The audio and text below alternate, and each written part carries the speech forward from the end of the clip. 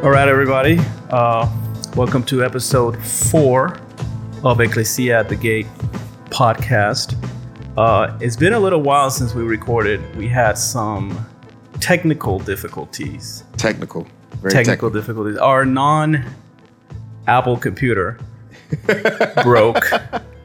And we couldn't, I don't know what happened to it. We had to replace, what was it, the motherboard? Motherboard. They sent HP, or Dell, I'm sorry. Dell sent a representative to the house.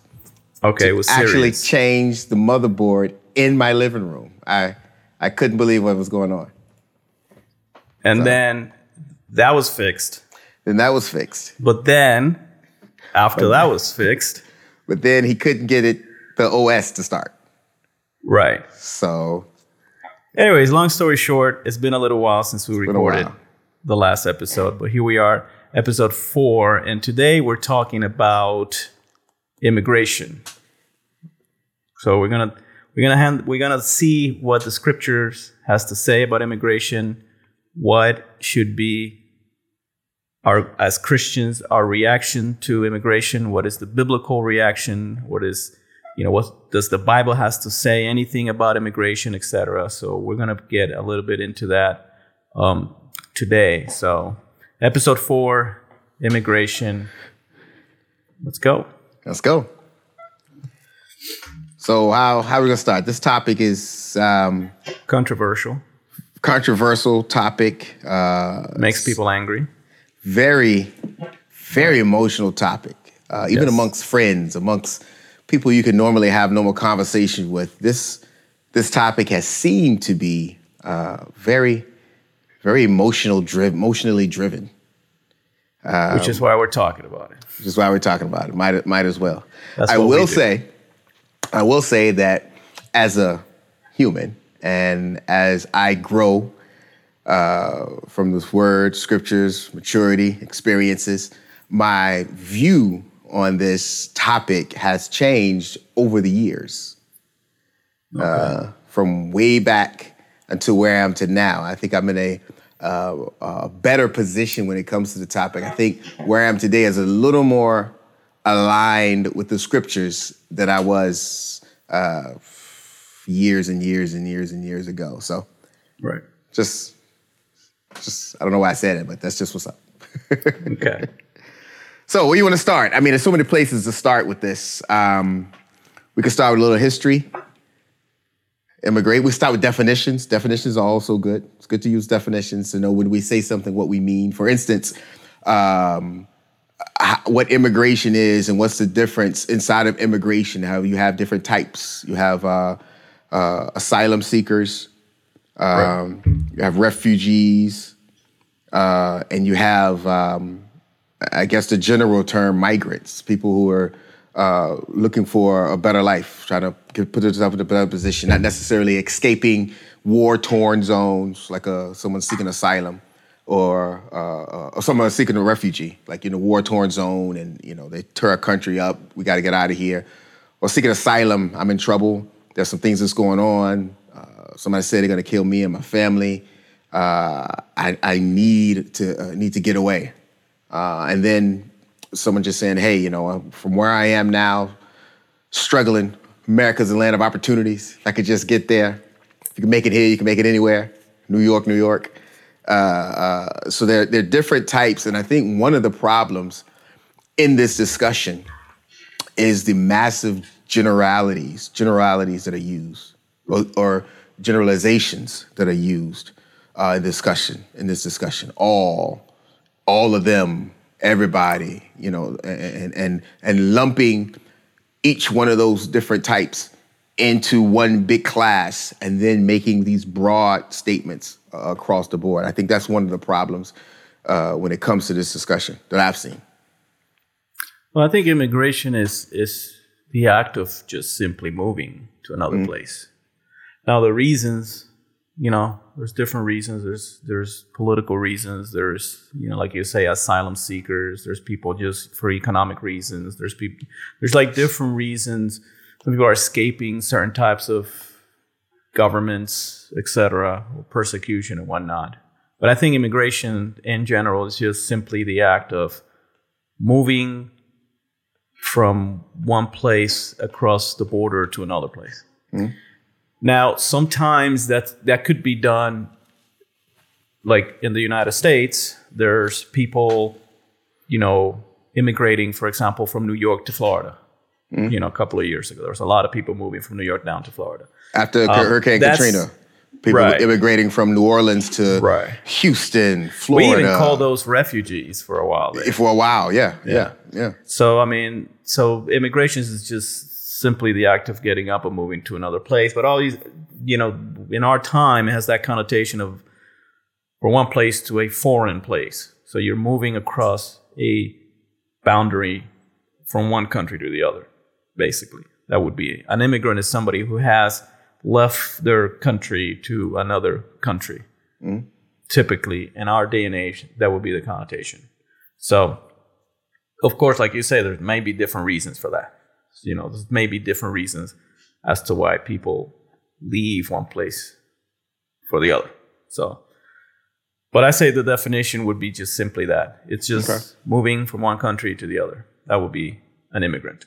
So emigration would be it's the act of leaving. Immigration is when you are coming in, and emigration is when you're leaving out. So that would be the definition. Okay. So, yeah. So across history, let's talk about it. We got across the country. We could talk about this specifically, our country, with migration started. I think the first peoples that came to what we call North America, I think I read somewhere that they came across some landmass up in the Arctic and came over here many, many, many years ago. I forgot what their name was. But who eventually turned to be what we refer to now as the indigenous Native American people. Well, immigration, just the act of peoples moving across places, goes way before the United States. Yes, it's pretty much the history of the Bible, right? The planet, yeah. So, so if you take the Bible's, at face value, then you know that humanity started out in one place and then spread it out to the rest of, the planet. Right. So it's the history of our planet. People moving from place to place to place to place, settling, being there for a while and moving, settling, etc. And so you go to the story of the Bible and you look at Abraham. He's told to get up and move to another land, which was essentially to him foreign land. So Abraham, who in our day would be an Iraqi, because that's where he was at, in Iraq, modern day Iraq. So he goes to this land that God showed him, which is the land that we would call, that went on to be called Israel. And so he went and he settled there. And then the people of Israel eventually were dispersed. So they settled in different places, etc. And so we have in the history of mankind the idea of people just moving from place to place, settling in different places. Settlements, whatnot, pilgrimages, people moving. It's basically the story of the planet. Right. Now, because of the sinfulness of man, along with that came something we called colonizing and invading and conquering. And so you also have, as part of the history of mankind, conquest, right? People raise up an army, go across a couple of borders, settle conquer the land, kill a bunch of people, claim it for themselves. I like this place. This is going to be my place now. This is my place. Yeah. So that was done throughout history, and empires were born out of that, right? So the Roman Empire basically was that. It's just they expanded amongst their border all over the place. But the Romans did something that was, I don't want to say unique, but they were kind of like, they perfected this idea. Because before them, the Greeks had done it, the Greeks had done Babylonians, the Persians, the Medes. So it was a continuous thing until we get to these Roman guys. Yeah, the Greeks did it a little bit different. The Greeks did it obviously through military invasion. But then they also did it through culture. That's where the Greeks were unique. They basically spread it throughout the world, and then they started, giving people sort of what they call Hellenizing people, which was, you speak Greek now, you adhere to our cultural norms, et cetera. So when the Romans come around, so the Romans kind of took over Greece, they did both. So they were kind of like a military, empire that had this military control, but they also had cultural influence that expanded through all these places. And so if you were within the Roman Empire, the Romans came up with this thing, which was, they didn't come up with it, but they used it to keep themselves as an empire, called citizenship. The idea of you being a Roman citizen. You could be a Roman citizen, you have certain protections, you have certain rights, etc. It doesn't matter where you were from. You could have been whatever, black or white or whatever. If you were a Roman citizen, you have protections, and etc. Now we see this in the Bible when the Apostle Paul is arrested, and he's I guess he's shoved around a little bit, right? He's roughing up a little bit. And so he tells the guards, he's like, is this lawful to do to a Roman citizen? And the guard was like, ooh, wait a minute, hold up. I guess even the Romans were not bad enough to know that you don't slap around a citizen. Not a Roman citizen. So, not a Roman citizen. And the guard tells him, it cost me a lot for me to buy this or gain this citizenship. And Paul is like, well, I had it from birth. And so I want to go and see Caesar. So, he's appealing to that. But anyways, after the Roman Empire falls, the history of Europe is just a history of people moving from place to place, from place to place, and place to place. So if you want to go to the history, eventually that the Europeans came over to this side.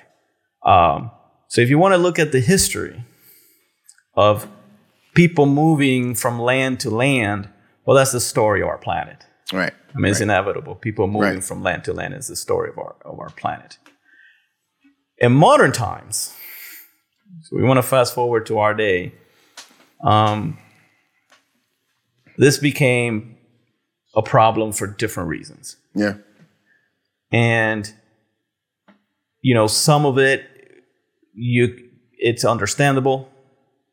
Some of it has prejudices accompany to it. Like, the Chinese... What was it? The Chinese Immigration Act? Exclusion. Chinese Exclusion Act. Yeah. Exclusion. I love it how they were just honest about it. Let's just call it what it is. Let's call it what it is. One Chinaman here. And that's basically, in the modern history, it has changed a little bit. And if you bring it down to our day, it's become a very heated, packed, controversial. But even it's even interesting, like you say, even the Chinese Exclusion Act. But even if you go back, before that, it was the 1600s when Columbus and stuff the Brits were coming over, migrating from their land to another land. Some people were already here. They decided that they wanted it, not the people here, so they did what they did for that. The migration of black folks. In the diaspora, slavery, the transatlantic migration, forced migration, or slavery is what it was. People group coming over the sea to another landmass and having to acclimate, per se, to another area and what was allowed there. And even after that, the British after the war, then you had other Europeans coming, the Dutch, the English, Puritans, Germans, all these types of folks started to come over to the land of opportunity. And for a while, it was just coming. People were coming, they was landing, they were going to places where they knew people were or their family members were, and it was starting up like that. And then after a while, around 1790 or something, they said, okay, let's start putting some citizenship on this thing. And so that first Naturalization Act came up when they said, okay, here are some stipulations for you to now be called a citizen of this country that we live in the United States. Of course, immigrants kept coming in after that, and then there were different things set up for them to become become citizen. But it was interesting as I was reading 1800s, looking at some of the same discussions that we have today when it comes to immigrants, when it comes to people from other countries. Some of the same discussions were being had back then, as far as, well, you know, we don't want, if this person comes in, you know, they might change how we look over here.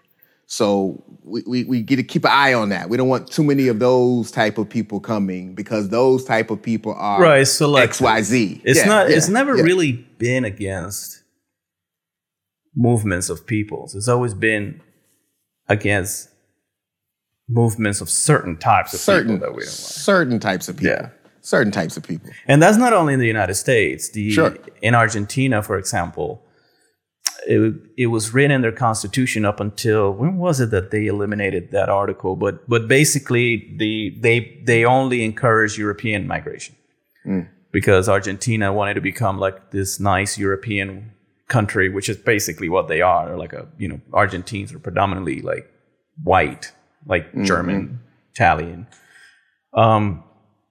And I think it was up until recently even that they took that out of their constitution. And so it was banning certain types of people and encouraging certain types of people from going over. So it's the modern history of like immigration bans has always been selective groups. It's, rarely is it like, yep, no, we're just going to close everything down. It's always certain types of people that we don't want to be here. And it was interesting that even back then, a lot of it was some of it was for religious purposes also. Right. It's like, we don't want these Catholics coming in this country because, we're not Catholic and this isn't a Catholic country. So, there's too many of these Catholics coming in. We have to do something about it. And the propaganda that was around that time, as the Catholics were coming in and that would be like from the Italians, Ireland, the Irish. Yeah. As those folks was coming in. And around 1890, as I was looking, you have this Immigration Act where it became some type of federal issue. Right. From here on out, it was a misdemeanor to bring anyone, a non-citizen, to lawfully enter what we now call the United States. Right. And then that kind of set in motion a lot of the things. And I like what you said before. Unfortunately, a lot of this, because this is a human experience, a lot of this is attached to our humanity. And because the Bible says our humanity, our hearts are deceitful and desperately wicked, who can know it?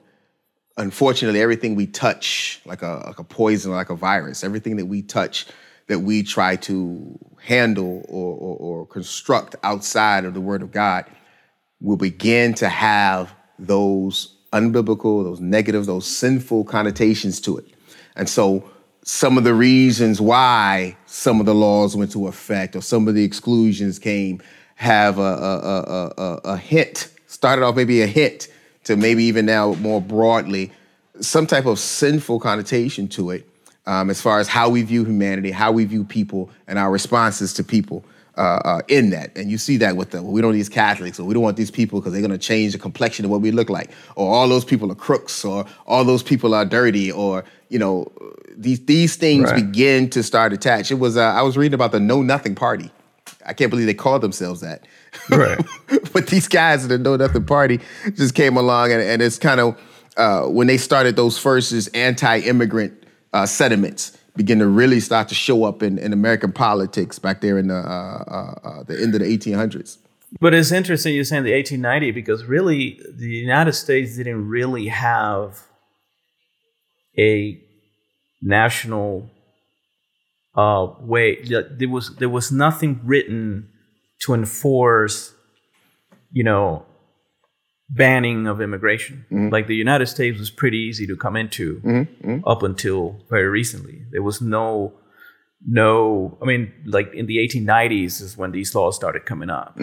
But, even the Naturalization Act was basically, okay, so here's how you become a citizen. Right. It didn't say anything about we're going to close the borders, we're not going to let anybody in. Like those notions were not really there.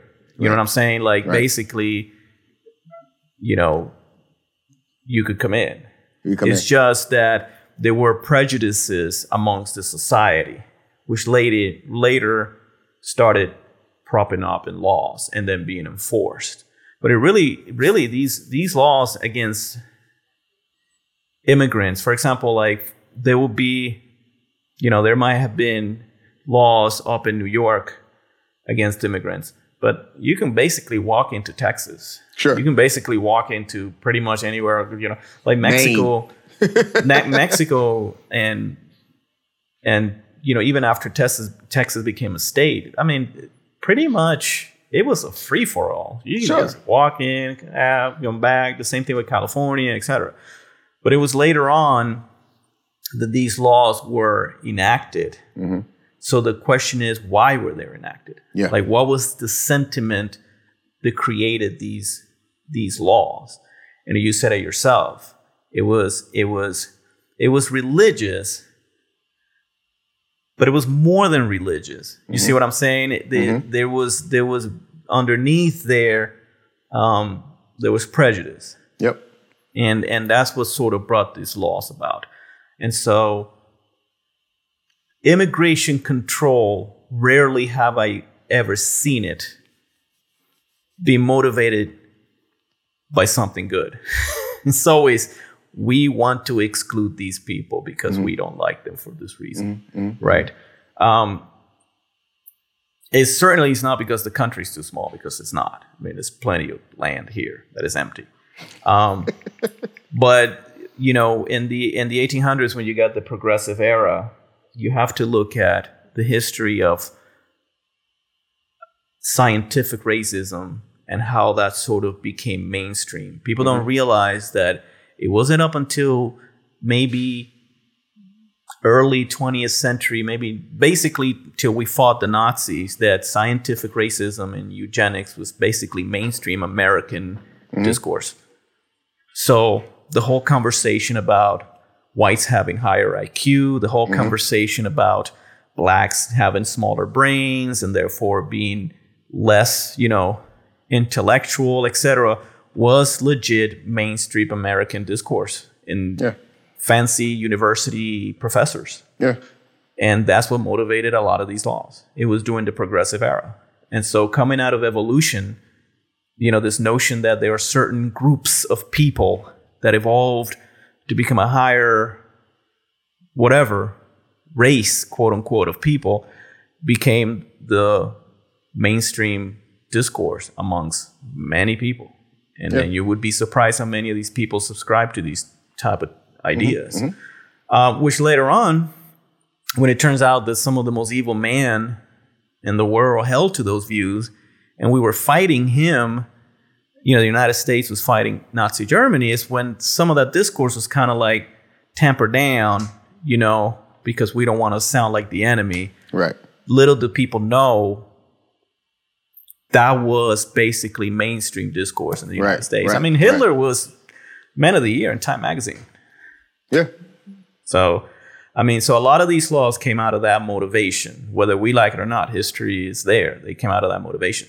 So, for example, there is a very interesting essay, I forgot who wrote it, called How the Irish Became White, because Irish people were not considered white people when they first came over here. They were considered basically a lower, lesser caste of, you know, savages or whatever. And it's funny to me because in the society that we live in, you know, you see Italians and Irish and German folk, to think that during those times, the same sentiment that we see toward people who have a little bit more melanin in their skin, more browner people, it was the exact same mentality and rhetoric and propaganda going for Irish and Germans and people from other parts of Britain and Eastern Europe and Southern, you know. Go ahead. I didn't mean to cut you off, but go ahead. Yeah, and how that happened, because it's interesting. A lot of the people who are like alt-right, you know, white nationalists, anti-immigration altogether, are like Irish American people. And little did they know their grandfathers were basically in the same boat as the people that they want to keep out. But the way that these people became white, the Italians, because they're now white people, Italians, Jews, and the Irish, is that, during the late 1800s, early 20th century, the New England white Protestant sort of elite devised this idea of public schooling. Because when the Catholic came over and they had their own enclaves, then they had their own schools. And so the fear was, the Irish and these people were like, we can't allow that. And so we have to, quote unquote, assimilate them. And so what they did is that, the way that the Irish and the Italians became white is that they had to sacrifice their heritage, their identity, what made them different. And they were amalgamated into this made up, pretty much fake, generalized white Protestant culture, which is what we call white culture today. It's white culture today is made up. It's not really, there really isn't such a thing as a white person.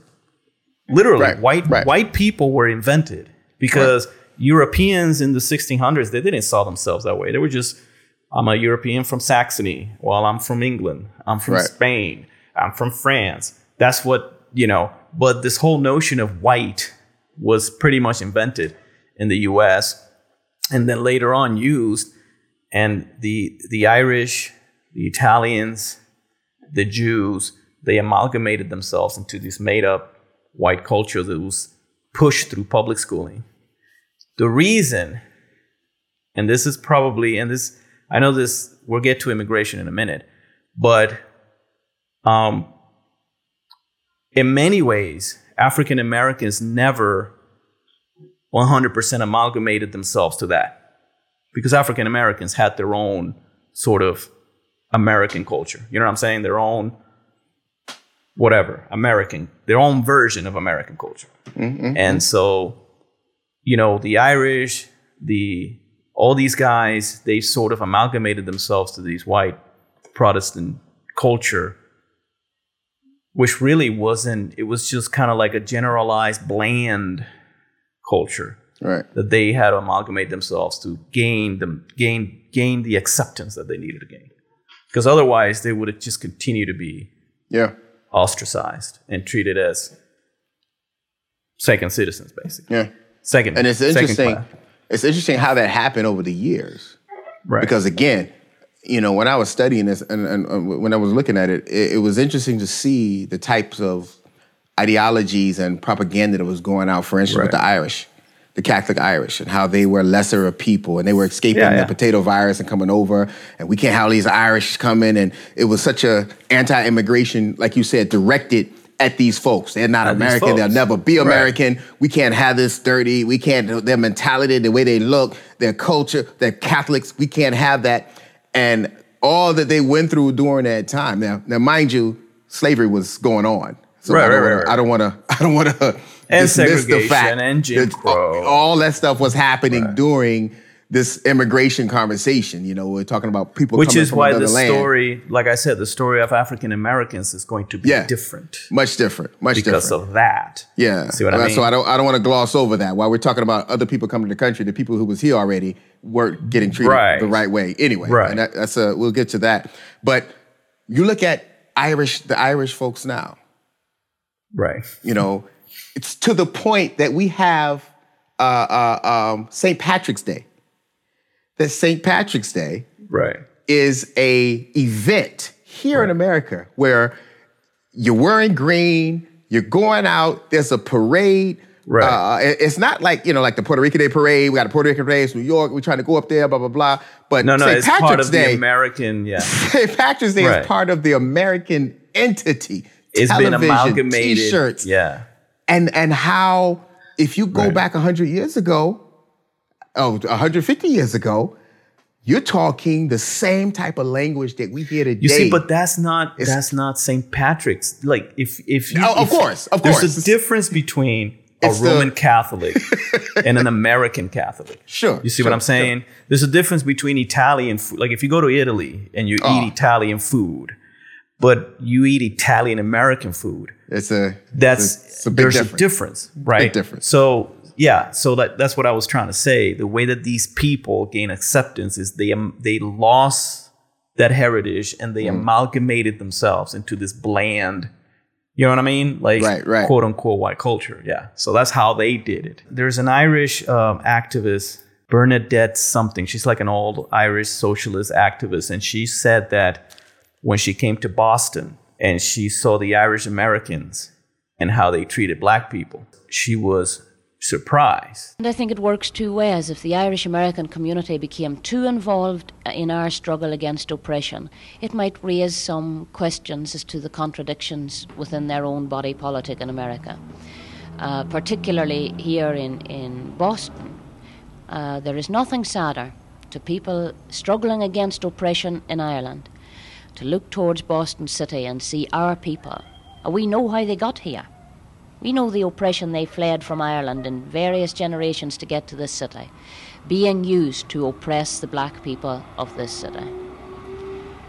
People tell me I don't understand the situation. They tell me blacks are lazy, they don't want to work, they want to lower the standard of education. In fact, they tell me all the things I was brought up to hear about myself, things Protestant people said about Catholic people in Belfast. And I think that's part of it too. I mean, if they really understood what was happening in Ireland, they would get themselves sorted out and stand on the right side here, because we identify very closely in our struggle for equality and our struggle against oppression. In fact, the whole inspiration of our civil rights movement 10 years ago came from the black movement of America. And it looks to us from where we stand at home that our people are being oppressed with the active assistance of our people. We find that very sad. She's like, we know the oppression. Like, we know why they went over there and they fled Ireland. It's because of the oppression that they felt at the hands of the Protestants and the British. But to see them now in Boston turning around, right? And then acting that way towards blacks. Toward black folks. But she basically says that, like, to see that change. And in many ways, that was part of gaining acceptance, gaining a seat into mainstream American culture. Right. You, at that time, disliked the blacks, and that's how you became accepted. Yeah. So if we but fast previous forward, to that, like you said, it was you. Completely. It was you. Right. Yeah. And so the point I was making and the point I want to see is that this isn't new. It's just a different face on it. Right. It's just a different people group that we're talking about now. And even now, the people group that gets the most attention when we talk about immigration is not the people group that's the majority of people who are here coming into this country. Right. Even illegally, we have that discussion. Right. People who are coming in undocumented. There are other people groups from other countries who are coming in today much more than the ones that get all the attention and the rhetoric. Because again, it's not really about that. It's about something else underlying as you go through this, as we get into how this discussion is had. If we fast forward to the 1920s, they started dropping quotas on us now. They said, okay, listen, we're gonna start saying that certain countries, you get 10, you get 15, you get 100, you get 500, you get 3, and this kind of quota system started to come, and this phrase of illegal immigration, if you came in, more so didn't come in the way where we have this quota. Your country gets 5 people a year. Oh, here comes the 6th guy. This is, you've now reached illegal status. This stuff started to happen. They started trying to limit the amount of immigrants that would come to the country. And that's when the term illegal immigration and that whole idea began to ramp up. Because before, like you said, you coming in through Mexico, through Texas, you coming in through Canada. I mean, it's nothing out there. It's a lot of wide open spaces. And by the way, that all used to be Mexico anyway. So people were used to traveling up and down those areas. That was, where you go. There's people who had families and clans and tribes on that side, and all of a sudden some people drew an imaginary line and said, "Oh well, and now there you go, you cross you're on the line, wrong side," and they're like, illegal, right? And you think about in Germany when they built the Berlin Wall, that separated East Germany from West Germany, and to just think of that, I was in the '80s kid. And so, it was kind of a big deal back then when Reagan was like, tear that wall down, whatever. Was it Reagan? Yeah, Reagan said that, right? Yeah. But just to think that here, in Orlando to, let's say, Altamont Springs, somebody just drew a line and said, oh, yeah, all the people over there are evil now. Yeah, but my cousin live over there. my grandma, she lives, I can see her house from here. Nope. Right. We drew this line, and now we're going to have a certain sentiment toward those people who across this line, and to get over this line, and again, it was something else that was there. Speaking of which, it was interesting to me, the you can help me, is it the Bracero Act? Bracero Act? Bracero Act. Yeah, the Bracero Act. Yeah. That's where we get the term crazy wetback from. Yeah. So World War II was popping off. Right. A lot of American men were going to fight the war. You had to draft, so they were gone. And so we had work here that wasn't getting done. So the United States of America went to the Mexican government and said, yo, check this. We will come over, pick up your people, provide transportation, bring them to America, let them work here, pay them if y'all come and help us because all our men are going to war. Mexico was like, bet. And so for years, we are busing in Mexican men to come over to the United States to by work. The thousands. I would even say probably be more than thousands. This thing went on for millions. This thing went on for 20 years. Right. 1964 is when they shut the act down, the program down. Right. So 20 years. We are busing, we're providing transportation for Mexicans to come on over and help our economy. 20 years this happened. Right. Think about that for a minute. Yeah. And 20 years of Mexico using their human resources, not for them, but for the United States. Yeah. For the United States. Because we asked them, by the way. Yeah, only to be forgotten by history books when people talk about World War II. Mexico didn't do anything. No contributions were made by nobody else. No contributions. But the United States. 20 years, our economy kept going. Right. Because of the work that Mexicans were doing here, that we asked them to do, that they came over here, rolled up their sleeves, and put in that work. Sure, we paid them, they got paid, but the point is, think about that. So for 20 years, I'm coming over to another country. I'm working in this country for 20 years. I bring my wife. In 20 years, I might have a son, daughter, maybe 3 kids. They're growing up in 20 years. He gets 15, 16. He gets a job. He starts working. I got cousins, uncle. So we're settling. We're bringing people over. Thank you for coming. We appreciate it. Here's a job. Here's a car. Blah, blah, blah. Here's money. Not to mention there was a disruption because if I'm not mistaken, the Bracero Act was I think the Catholic Church in Mexico opposed it because they said that what this was going to do was going to displace families and it was going to change. You're separating families. It was going to change like the whole family structure in Mexico, that's a culture, the tight-knit family, etc. But it was for, like 2 decades of this happening, yeah. That was so crazy. That was so crazy. And so you got all this going. You got World War II people running from different countries in Europe because, hey, the war is going on. So they're coming to America. We're signing these acts saying, okay, you can come. Okay, we can let in these refugees. We get to the 60s, and you have the whole thing that popped off with Castro. Those kids.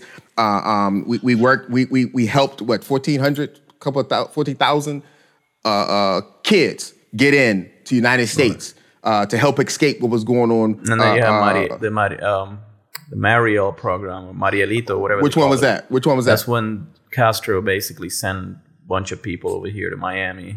And And the U.S. received them, yeah. And so you got these quotas, you got these people coming, and then all of a sudden you get to 1965, where the Immigration and Nationality Act that kind of really start to set the new tone of what we beginning to see today when we talk about, when we have this conversation, immigration. They instead of just a quota system, and I heard an interesting story about it. I can't remember the guy's name. You can research it. I'll put it up there. He was in Congress, and everybody was like, "We got to get rid of this quota system. It's not right. It's not fair. We got to get it." And he was like, "Nope, we got to keep these quotas." And so to appease folks, he said, "Okay, we'll drop the quotas from countries, but we're going to change it to quotas of 7 different categories." So not the countries, but we're looking for a certain amount of people who can do this, or a certain amount of doctors, or a certain amount of things. Oh, and by the way, we'll do this family unification thing, where if you're here already, then we can make a way for your family to come over. So you had that family reunification thing was kind of the emphasis of this Immigration Nationality Act in 1965.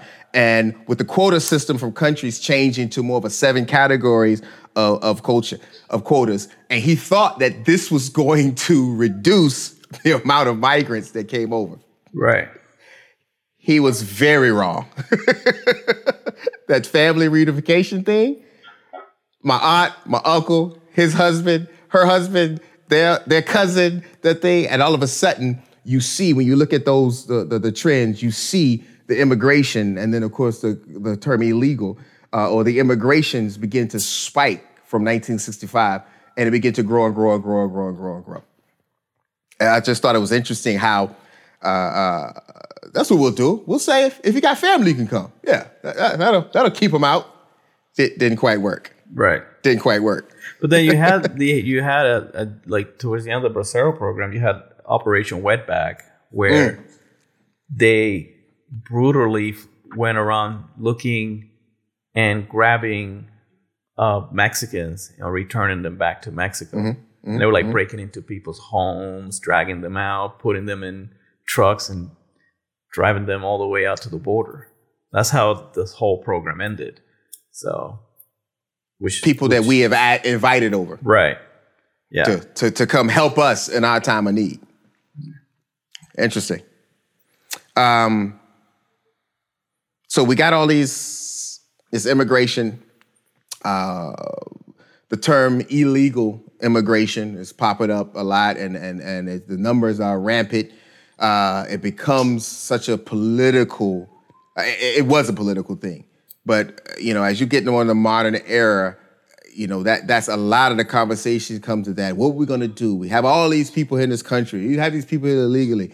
They're doing this. They're taking our jobs. They're using our health care. They're taking our schools. It's out of hand. It's out of hand. What's interesting is I'm a true believer that and I say there was always something going on.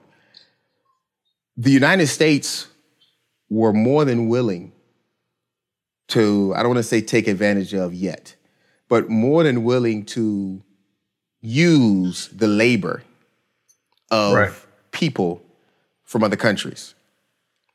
And I say that use to get to the point of now, and as we move through history, taking advantage of labor of the people who are coming from other countries, who we don't necessarily have to have the same fairness toward because they're not citizens, and because of how they came to this country, we don't have to treat them a certain way. We can now treat them this way. We can use their work, use their labor, and then pay them X amount of dollars for whatever reason because of that. Or even fight. You do know that you can fight in the military if you're not a citizen. And you're not guaranteed citizenship after you get out, right? Not at all. There's people in Mexico that fought for the U.S. and Vietnam, Afghanistan, and after they were done, they were sent back out. Yeah. Because what you're promised is expediency in the naturalization process, whatever that means. But you're not guaranteed citizenship. Right. And so that brings us to a little closer to the day. So before that, so Reagan popped off, and he was like,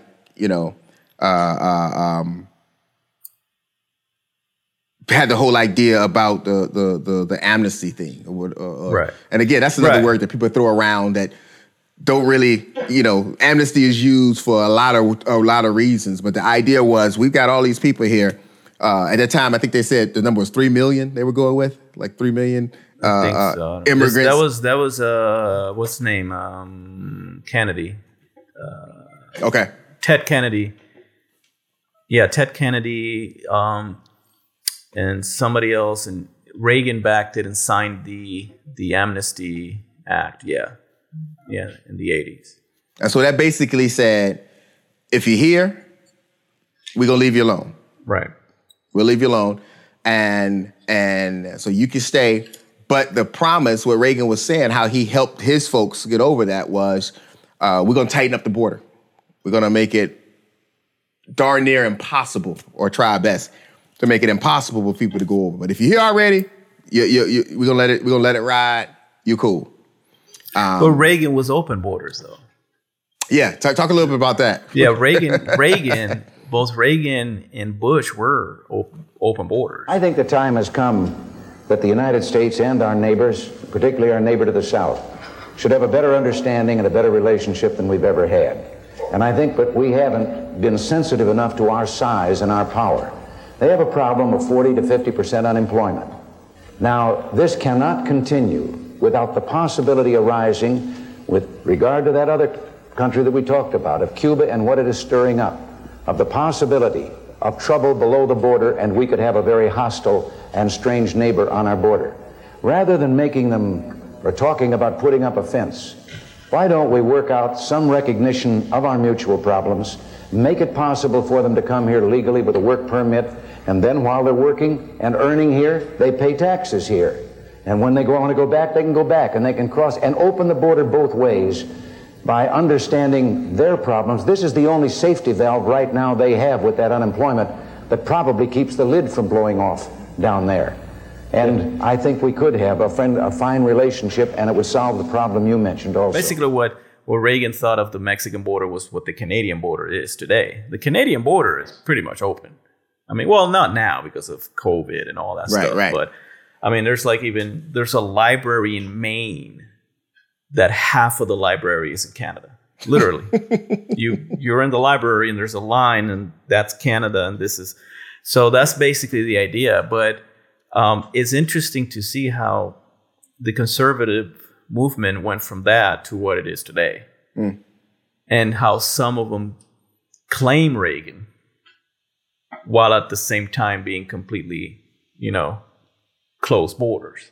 But Reagan was, there's clips of Reagan basically saying that publicly, that he was, open up the borders both ways, have people, cross back and forth, etc. That's what he was saying back in the 80s. But like you say, for political reasons, after the amnesty bill was signed or whatever, he promised to get tough and close down the border, etc. So, yeah. And times change. Times change, and that didn't go too well either.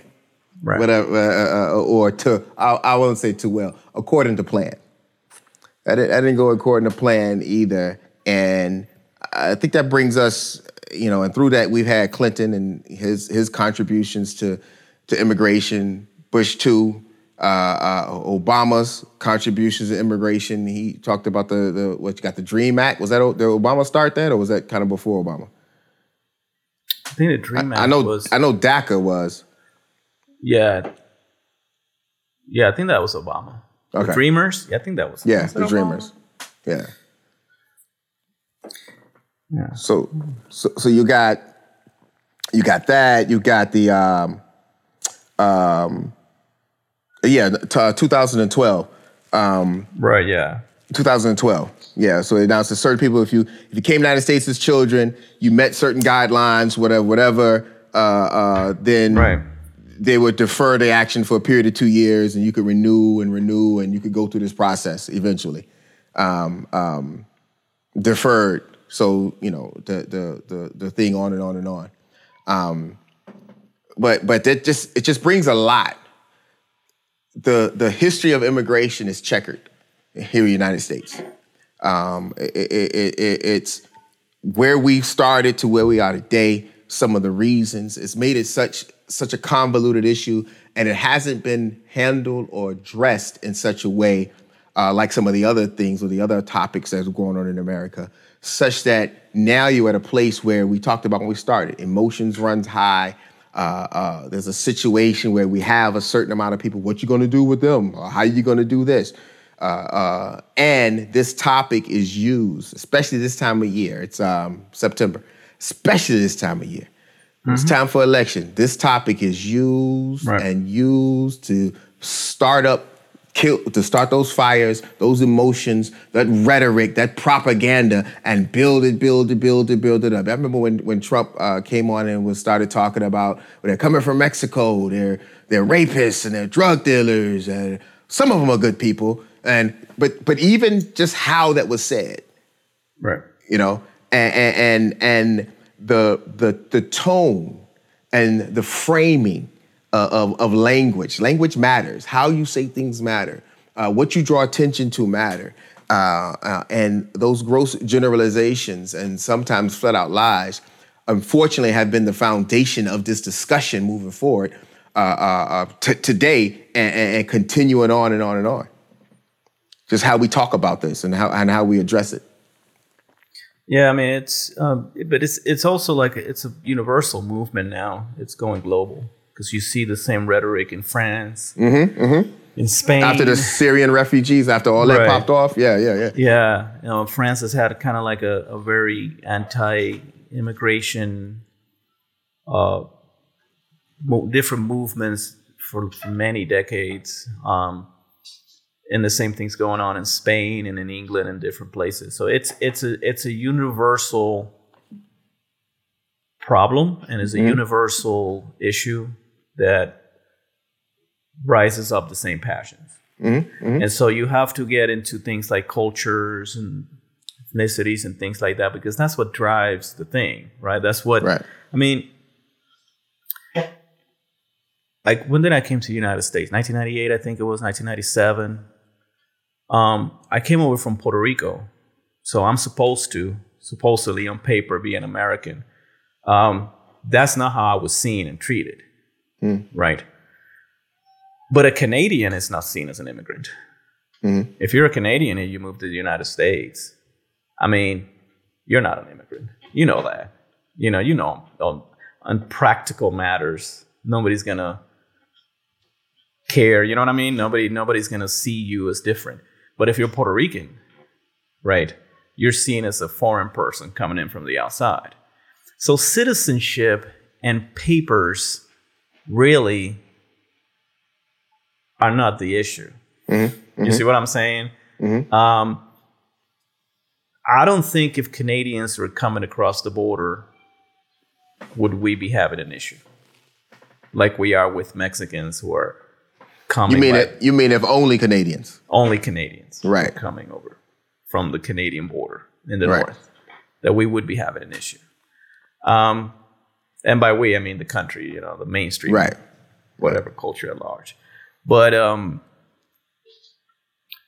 Mexicans were flooding by the millions upon millions of people, which is not true, but that's the impression you get. Like literally, you get the impression that there's like 100 million Mexicans coming up the border every day, which is not true at all. That's what causes the problem. So you have to inevitably, whether you like it or not, you have to get into that issue, because that's sort of at the bottom of why this is such a problem. Right. Everywhere. It's not just here, it's everywhere. You know what I mean? Right. So you have to get at the bottom of that. And there's the issue of culture and all that stuff. Ethnicities and all of that. So. And it was funny, you talk about China, like, it's funny, I'll see an actor and that I've seen him into several movies, and then I find out that they're Canadian. Like, what? Right. I don't know. The guy plays Deadpool, Ryan Canadian. Reynolds is Canadian. Jim Carrey is Canadian. Yeah, you just learned that. It was like, oh. Right. Because, again, Drake is Canadian. Yeah, even my really? I didn't know that. Right. That at the base of that, it's even myself. I have a thing where I look at them and I don't see anything different and I don't hear anything different. So I'm not going to assume anything different. But someone who I can look different and see different and hear different, then there's okay. Then I wonder where they're from, you know? And it could be from that innocence over all the way to they're here to take our jobs. You know, I don't see anybody crying. And you assume, okay, you get to the point, okay, they're Canadian, they're immigrants, but of course they're legal, right? That's the assumption. They must have come here legally because they white and they speak English. Yeah. And you don't hear actors saying, you know, Ryan Reynolds and the rest of his Canadian friends are coming over taking our jobs. Right. You know, and Jim Carrey, they're taking our jobs, they're going to our schools, they're using our health care. That would be, it's laughable. Drake has taken the jobs of many rappers. Many There could have been a lot of American rappers that would have been big now, but Drake just came over and took he also shut down a lot of rappers' careers. There you go. They could have made it big. They could have made it big. But he just came over. Thanks to this immigrant. Thank you. Coming over. This illegal immigrant. Shutting them down. Now they can't work. What's the name of the R&B? Deborah Cox or whatever. Deborah Cox? Yeah. Yeah. But it's interesting just on that piece of it. But when you think about just the context of where we are today, I think that it comes down to there's policy, what the policy should be. And I think that's a conversation, but I think there's also a conversation of how we treat people. I think that those are, and at times they are together, but I think the problem is when you have this discussion and you look at people, you only hear one side of it. The policy, the law, this is what the law says, the law, you gotta know the law, you gotta be the law, gotta be the law. And then on the other side, it's the question becomes, okay, the law, but how should we treat people? How should we respond to people? You know, and I think that's what brings in, when we talk about, and what we try to do here is look at it from a biblical perspective. What is that? How do you begin that discussion? How do you look at it from a biblical perspective or biblical worldview, policy, law, humanity? More importantly, what causes immigration? Because immigration, I mean, it's not the result of anything good, right?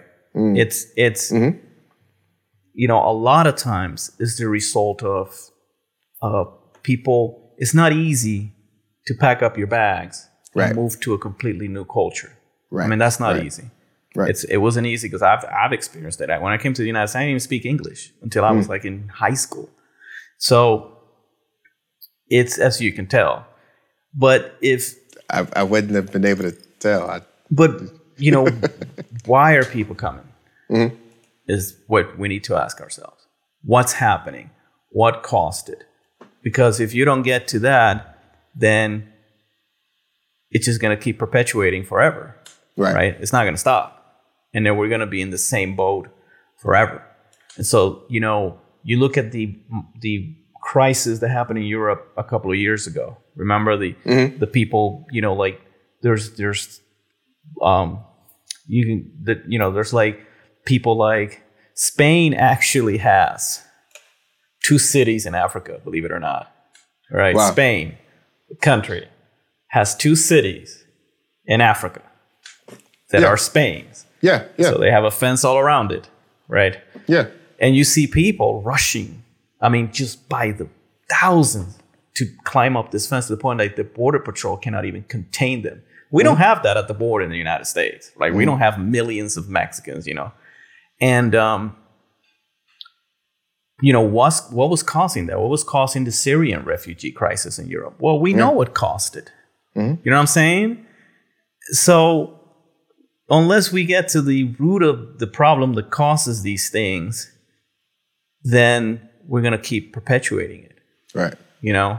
And the Syrian refugee crisis in Europe was a direct result of all that mess that started in the Middle East. Mm-hmm. So doing stuff in the Middle East that we shouldn't be doing, causing these crises over there, forcing people to flee, is what caused that crisis. You see what I'm saying? Mm-hmm. And so we have to understand biblically, because oppression, we see it in the Bible, right? We see it in the Minor Prophets. Oppression begets oppression and sometimes begets sin, because people got to do what they got to do. Right, right. See what I mean? And so, and I'm not saying immigration is sinful, but what I'm saying is sometimes we look at things that biblically are not justifiable. Biblically, are not, the Bible does not condone them, but it understands them. Mm-hmm. You know what I'm saying? Mm-hmm. It understands why people act a certain way based on certain environments, etc. And so we have to have that conversation when we talk about the immigration issue. And most of the time, that the conversation as to why is left completely out. And what we do is we need to keep. So you're saying we should let everybody in, or we should just stop everybody? You know what I'm saying? But okay, why are they coming in? Yeah, you know what I'm saying? Why were the refugees going to Europe, and still are, I think, by the millions and whatever? You know what I mean? So you gotta have those conversations, because if you don't, then we're running around in circles. Yes, and even so, you have those scenarios, the wars and the different things. But then you have, like, for instance, in other countries, like the internal issues that are going on. Right.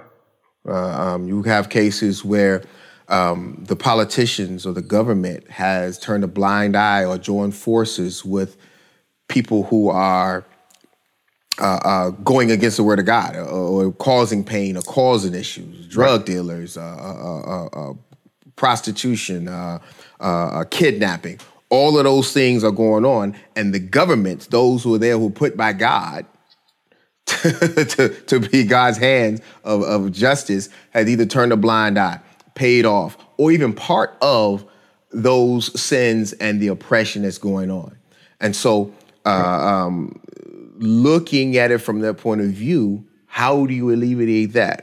What can we do as a body of Christ in those countries where it seems as though the government or those in charge of the police are the ones either turning a blind eye, perpetuating or benefiting from the oppression and the pain and the suffering of God's people, thus causing them, hey, I've got to get out of here.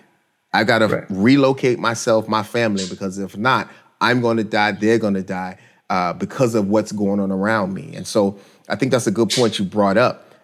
We talk about immigration and the why people are leaving. Even before we get to the why, before we get to the how, we let them in. Before we get to the what they do when they're here, before they get to the fact that they're leaving, what is that cause? And then so when it comes how does the gospel help us with that cause? So when it comes to war, right, the Christian position should be not to be for preemptive wars and foreign entanglements. For example, the stuff that happened in the Middle East was applauded by many Christians, right? Just going over there, whatever, getting involved in that mess. The Libya situation. All of those things are foreign entanglement. See, people talk about borders, right? People say, well, if you don't want to close the border and kick everybody out, then you're against borders altogether. Then borders shouldn't exist. No, borders should exist because they're biblical, right? God is the one who, what is it that the Apostle Paul said?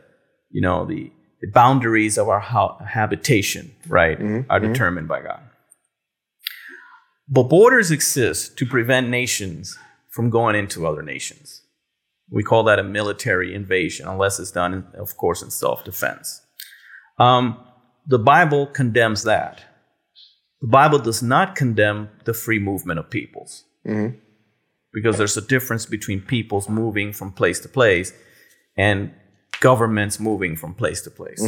Because you typically, when governments move from place to place, they do so with an army accompanying them.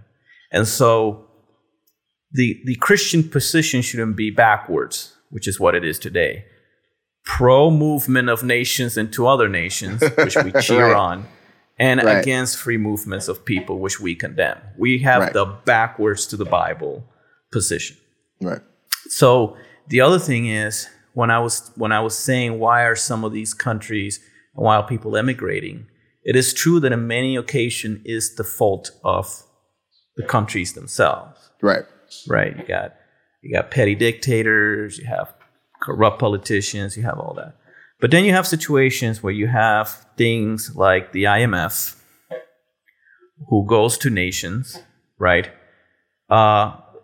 Forces them to basically borrow money from them with certain stipulations, which then, for example, like it happened in Ecuador, where the IMF lent money to Ecuador with the stipulation that they had to adopt the American dollar. Ecuador had their own dollar. And then they had to import food, right? And so you have farmers now in Ecuador, like Mexico imports food. Mexicans have been growing their own food for thousands of years, right? But you get into these trade deals, right, that benefit bankers at the expense of these smaller countries, which then turns those countries into horrible places. They cannot develop their own infrastructure because now they're in debt. They got to pay the debt back to the IMF. If they don't, they get sanctions imposed upon them, so they cannot, develop infrastructures and all these things. So people who live in those nations are forced to flee because they don't have any choice, because they have an artificially created crisis.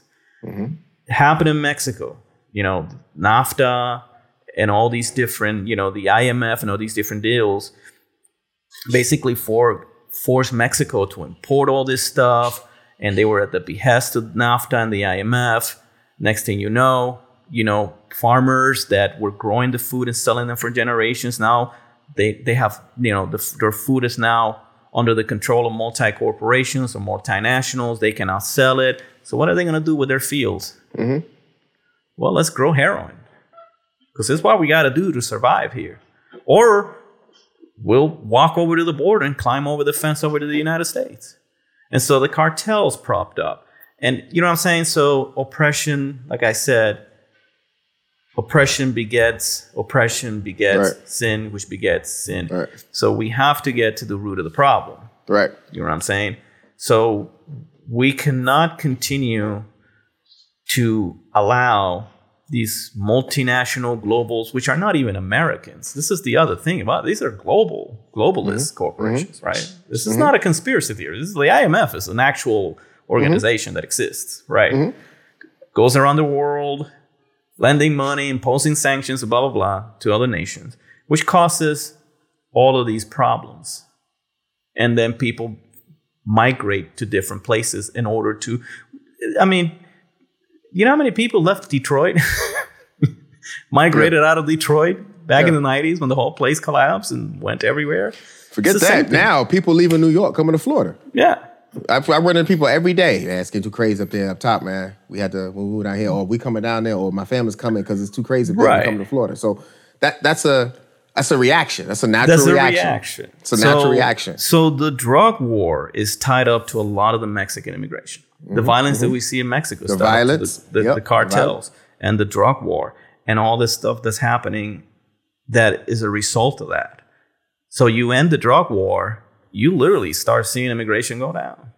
Because a lot of the violence that people flee Mexico is all related to the cartels. Yep. And it's interesting because you look at a lot of decisions. I'm not just want to pick on America, but like you said, it's a global thing. It's a global problem, yeah. The global decisions, or the decisions that people in power make, has ramifications. Right. 9 times out of 10 are going to be negative toward the poor, the needy, causing the oppressed. Exactly. And when you look at it in terms of nations. Nationally, yeah. Now you're looking at the poor nations of the world, the so-called third world nations of the world. Exactly. And so, and my perspective, the whole purpose of this is to say, and we're going to get to what does the Bible say? What's our response based on biblical principles, based on a biblical worldview? The biblical worldview doesn't just start at, now we got these people in our country, what do we do with them? It doesn't just start at, we got a border, we got laws, we got to obey laws. Hey, Romans 13, we got a law, got to obey the law. What you going to do? It's a law. Before we even get to those discussions, there's so many more discussions that come before then. The use of people, taking advantage of people, using you for our benefit as long as we need you. But once my need is done, cut you off, and not just cut you off. Now you're a criminal. funding like dictators to overthrow governments. Exactly. Like in Bolivia, that just happened in Bolivia. Yeah. And so we really have to look at this from a holistic biblical point of view, like you said, at the root. And so this becomes much more than a conversation of, and you hear people from the pulpits where the Bible says, obey the law of the land. So those people got to obey the law of the land. And it's like, okay, well, if we bringing the Bible into this? Because if we were to bring in the Bible into this, there are about, 48 books before we get to Romans chapter 12? Right. There's a lot more the Bible has to say about what causes this, what this is, other than what it says in Romans 13. We have to obey the law of the land, but we're going to open our church during COVID shutdown. And so, and that's the thing. So don't give me that. You want to have this discussion at the biblical platform? Let's have discussion, but let's look at the Bible in its entirety. Let's look at what the principles say, according to the Word of God. And then, and I think that's been a problem, Badia. And now I'm bringing it more to home now, to the body of Christ. I think the problem has been, not just with this topic, with other topics, is that folks in the body of Christ, we address topics, we address issues with, okay, what's the two beliefs out there?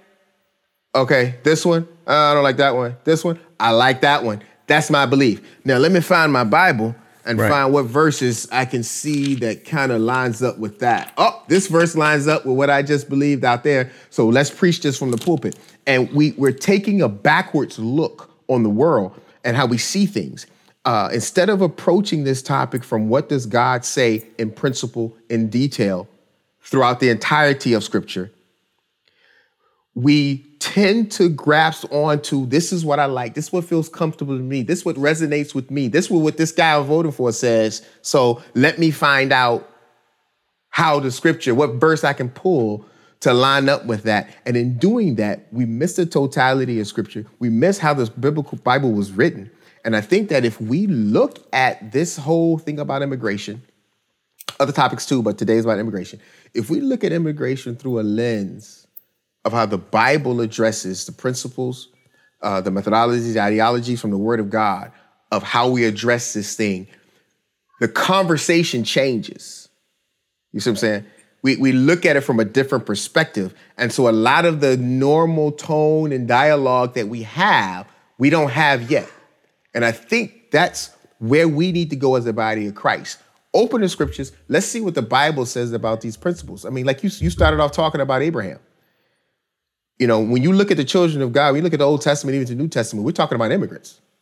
The entire thing. You got Abraham, you got Joseph, who was forced migration, sold into slavery in Egypt.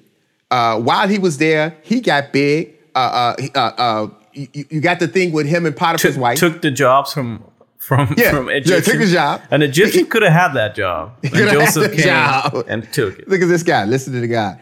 But, accused of a crime, this immigrant in this new land, accused of a crime he did not commit. He pleaded his case, she pleaded his case. Who did they believe? They didn't believe the immigrant. They believed the majority national person that was there. This immigrant got thrown in jail. This immigrant came out. This immigrant followed God. He got to second place. And when he was there, what did he do? He brought his family over. Right. He brought his family over. He was in a position where he could bring his family, who was, by the way, escaping what? Famine. Escaping oppression, escaping hard times. He was able to bring them over. So we got this immigrant who was put in the position now able to bring his family. Then we got family reunification. We got family migration happening. And then you see in Scriptures that everything was cool for a little bit. And then some of these Egyptians started looking out and say, well, we don't like shepherds anyway. We don't like these immigrants anyway, because all they do is work in the field. That's less than us. So let's put them over in this section. So we got this immigration section. We got this ghetto. We're going to put them in. That's where they hang out. And then the Bible says, you start off Exodus, there grows a Pharaoh who didn't know Joseph. And they start, another word you use, fear. Oh man, there's a lot of them. Right. And if we let them stay here, they're not us. They're going to take our jobs. They might even take over and try to kill us all. We got to oppress these people. We have to do something to them because we're afraid of them, because they're different from us, because they're not from here. And you see that. But Egypt was rescued by Joseph. Yes, an immigrant. Egypt was going to collapse. And Joseph's wise, policies saved Egypt and kept it the most dominant country in the world at the time. Yeah. He did that. You see what I'm saying? So, yeah. You got that. I was listening to a guy was talking. He was talking about Abraham when he was migrating to a different place. When he got to the border, he lied to get in the border. I never thought of it that way. I never looked at it that way. He told his wife, listen, when we cross this thing, we trying to get food. We got to go through here. We need stuff. If somebody asks you, just tell them you're my wife. That way they leave us alone. Tell you my sister. Yeah, tell them you're my sister. Yeah. That way we can cross this border. We can get to this country. They leave us alone. We can do what we need to do. We can keep moving. They lied to get across the border. And I never. But notice even them, they could get across. Right. He just didn't want his wife to be taken. Right. By whatever. But yeah, you can walk right in. If he was by himself, you could walk right in. But when you look at the scriptures, Ruth, Naomi, right? That whole thing. Ruth was an immigrant in Moab. Not in Moab, to the Moabites, in Moab. Her sons died. Then she came and brought another immigrant because her sons married an immigrant, or Ruth married an immigrant, however you want to look at it. When they was in Moab, Ruth married an immigrant over there. Then, because of what happened, they had to migrate back to Israel. And so she was a foreigner, She became a foreigner. Yeah. And she became an immigrant, and she became the foreigner. And you look what was going on with that and how she was treated and the different things in the story. Looking at the scriptures through the lens of, wow, a lot of the things that we see going on today happened to God's people. And look at these names. We're talking about Abraham, Isaac, Jacob. Jacob's son is what Jesus came through. Moses? Moses? Oh, Moses. Moses was a Jew. I mean, back and forth. He went to Jethro. What was that, Midian? Yeah. Was that Midian? Yeah. It was, wanderers. And that's why you look at the scriptures, Jesus said, listen, be nice to the strangers. Because remember, you were once strangers in a foreign land. You were once these type of people. And when you begin to look at the scriptures through that perspective of how God treats people and how God looked at and commanded us to treat people who were oppressed, who were needed help. You see that word attached to the widows, the widows, the hurting, the strangers. You see those lumped together in a lot of discussions that God says you need to look out for these people, because God has a heart for those people who are being oppressed. And so the question becomes, do I have the heart of God in this, or do I have the heart of the political platform that I'm currently a card-carrying member of? Right. And I think that's where that discussion, we need to start that discussion from there. Forget what America says. Forget what the world says. Forget what the political party says. Let's start with looking at the totality of the scriptures in this matter. How am I supposed to treat, approach, respect these people who, by the way, are made in the image of God? That's what it boils down to. These are God's people made in the image of God. And so what is my responsibility as a follower of Christ, as someone who's adhering to this book here? What's my responsibility in how I treat them, how I react to them, and what are my actions toward them being a follower of Christ? That's the perspective that I believe the church should start from. And then we move to, of course, you got to have a discussion of laws. Of course, you have to have a discussion of what do we do. Of course, we have to have a discussion of obedience. But that's not where I believe we should start from. We need to start from the book, the word. What is God's heart for these people?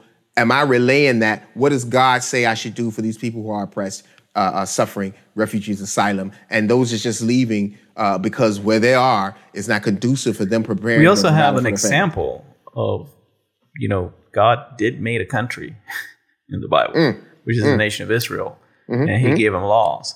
So we have an example in the Bible of a nation having received laws from God and how those laws look like.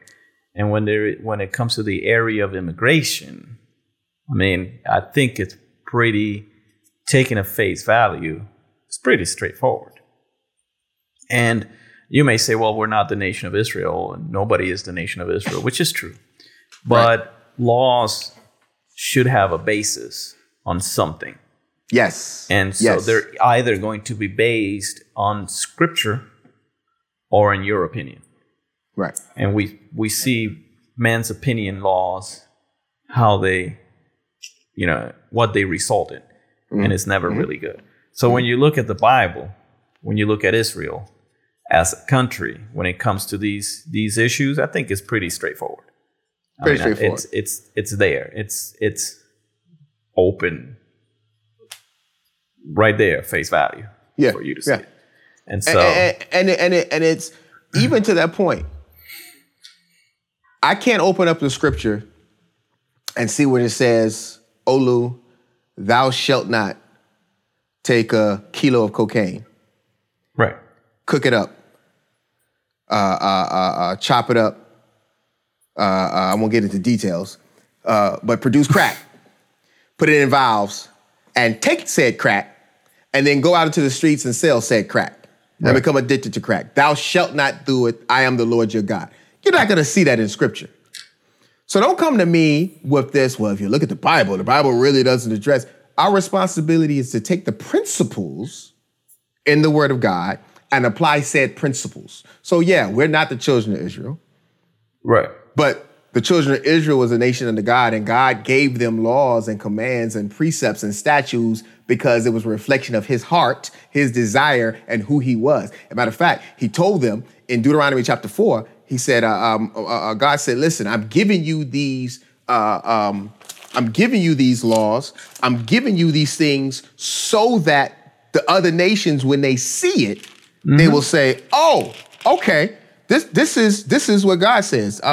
Deuteronomy 4, 4. Look, I have taught you statutes and ordinances as the Lord my God has commanded me, so that you may follow them in the land you are entering. Carefully follow them, for this will show your wisdom and understanding in the eyes of the people.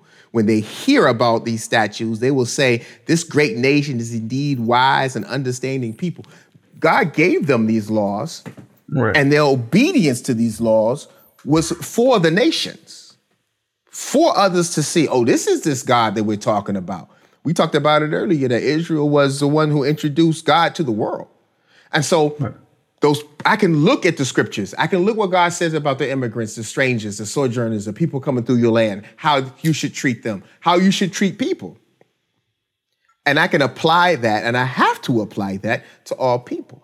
I really love it and hate it at the same time when people, all of a sudden they love the Hebrew and the Greek, and they want to say, well, you look at that word in the Old Testament, that word doesn't mean illegal. You see strangers, there were 4 words for immigrants, or 4 words for travelers, and this word means this word. And I'm not trying to be facetious. I'm not disregarding the original language in Scripture. My point is, most of the people who you hear coming down that are people who are trying to look for a reason to say, I don't have to treat those people this way because X, Y, Z. Right. And I think that's the wrong way to look at scriptures. I think that's the wrong way to look at scriptures. I don't want to treat these people a certain way, so I'm going to look at scriptures to see why I don't have to. Because even if the Bible doesn't use the word person coming from Mexico who doesn't have the proper documentation to be in America, you should treat them with kindness and love and compassion and help Even though the Bible doesn't say it specifically, the Bible says love your enemy. And I think that one right there trumps everything. What does biblical love mean? What does having compassion, the heart of God mean? What for supplying for the needy? Jesus told his disciples, yo, when I was hungry, you fed me. When I was clothed, when I had no clothes, you gave me clothes. They'd be like, when did we do that? And Jesus said, when you did it to these people, you did it unto me. I think that trumps everything.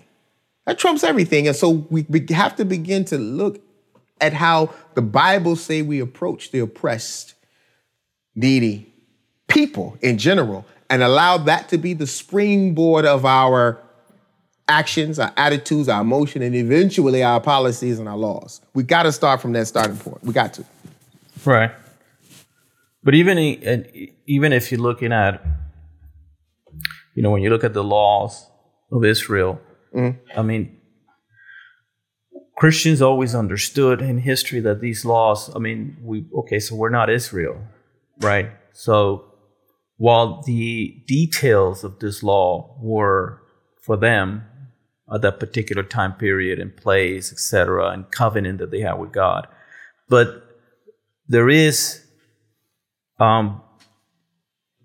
what the Westminster Confession will call a general equity, meaning that there is a general principles behind those laws that are still binding, right, today.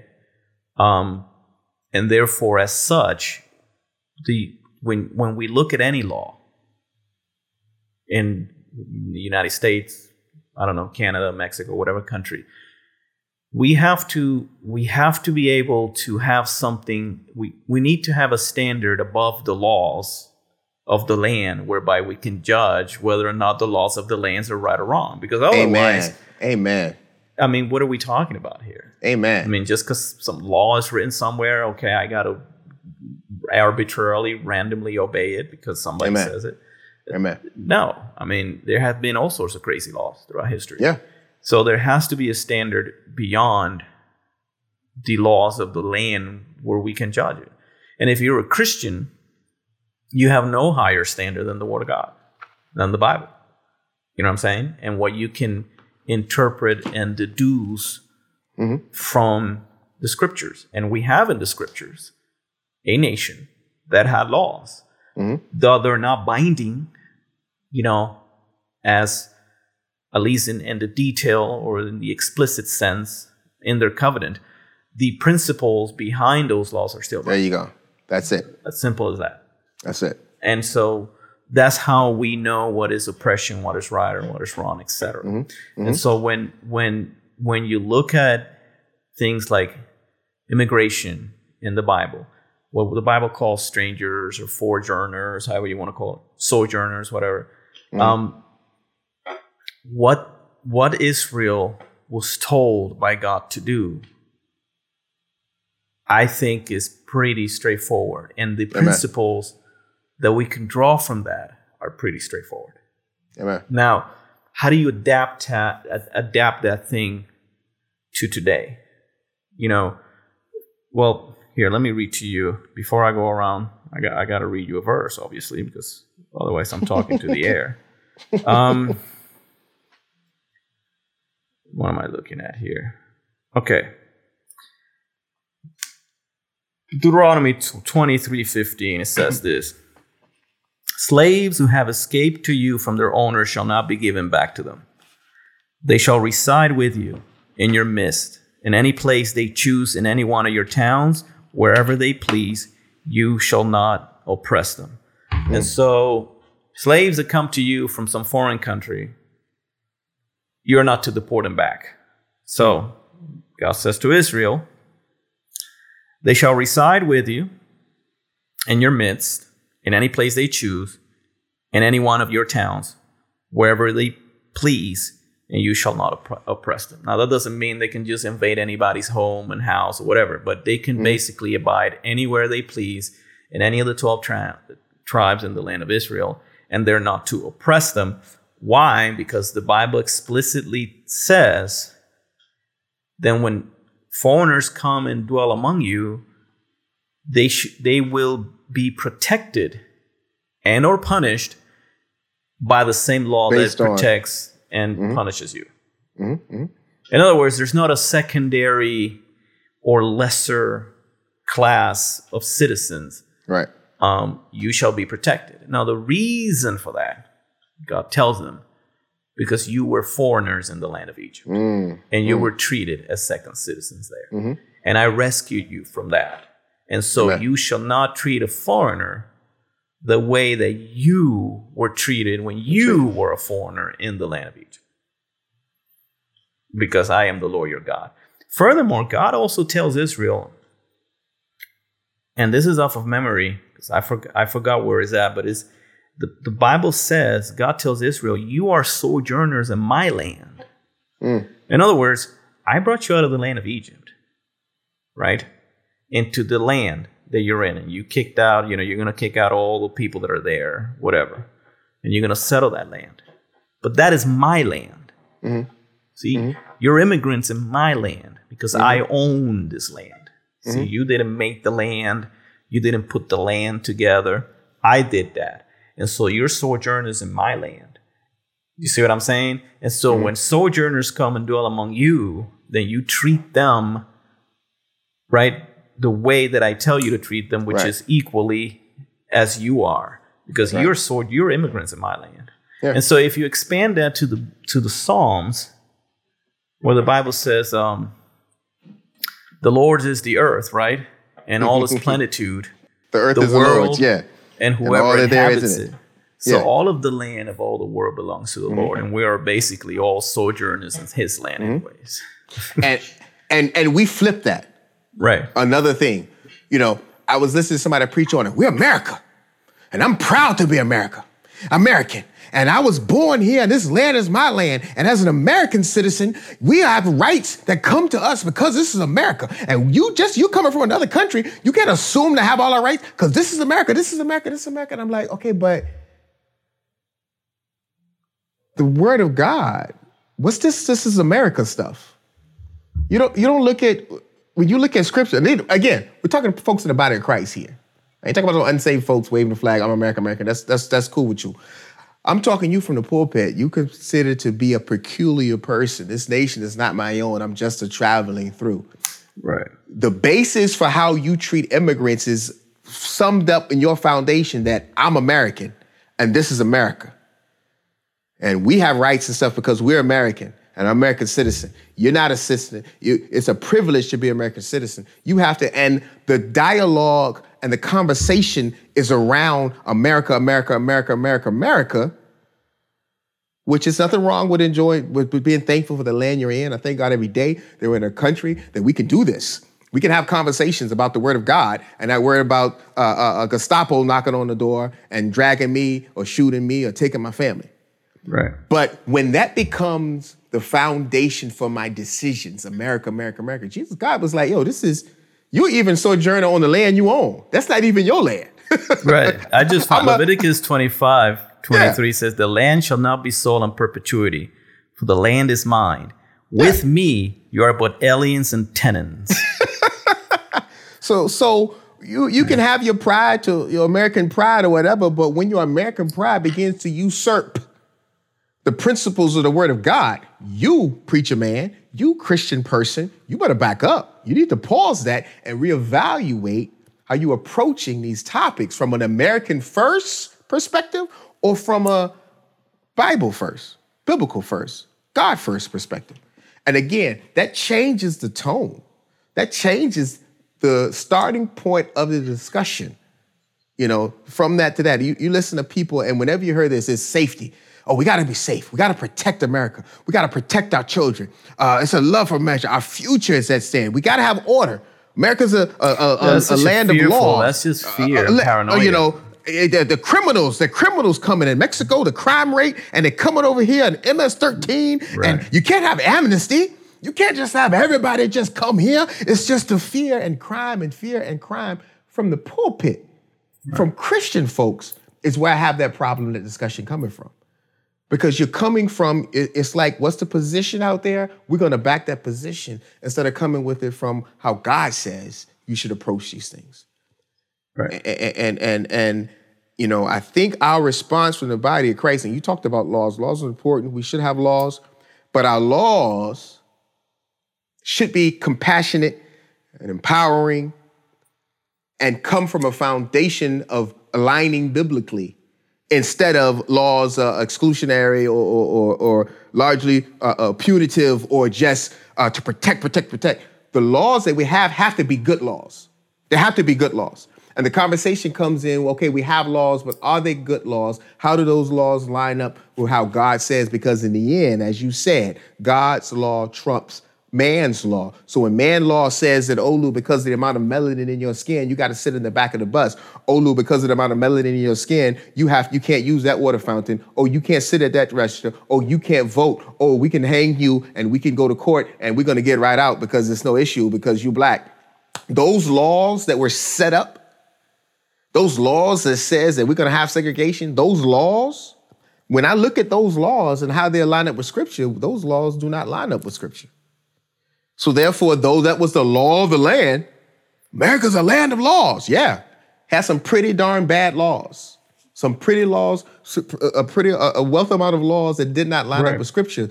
And we have a mechanism to get rid of said laws. That's why you have amendments. That's why we knew that those laws weren't going to be perfect. So we made a method to change those laws as time went, because they also have to be timely. Laws have to be timely too. Sometimes things change and we got to change that law. So don't come to me with this, well, Romans 13 says, you're supposed to obey the law of the land. So my hands are tied. Get out. It's beyond that. Yeah, that's convenient. Yeah, that. But also we have to look at policy. We have to look at systems, and we yes. A lot of the issue with immigration, because I'm pro-immigration. I'm pro-immigrant. Refugees. Like I stand with all that. I'm good with all that. But I also understand that immigration is not easy. Sure. I also understand that there are issues that lead to this immigration. And, there's also consequences, right? So, for example, I'm all for things like whatever, amnesty. I don't want families separated. I don't want cages in the border and quasi concentration camps where they're keeping kids or whatever. I don't want any of that. Okay. I don't know why we have ICE. I don't know why we have an immigration, whatever they're called, on top of Border Patrol, which is a separate agency. There's like 5 different agencies that protect the border. I think that's ridiculous. And just close basically all of them out. Leave one, if anything. But I also understand that I would like a Latin America that's prosperous and free, where people don't have to pack up and leave. You see what I'm saying? I would like our culture to be perpetuated. And I'm talking about Spanish-speaking Latin American culture. I would like it to thrive. I would like it to not... that our solution for those of us who are from the South is to pack up our bags and come here. I wish our solution was different. You see what I'm saying?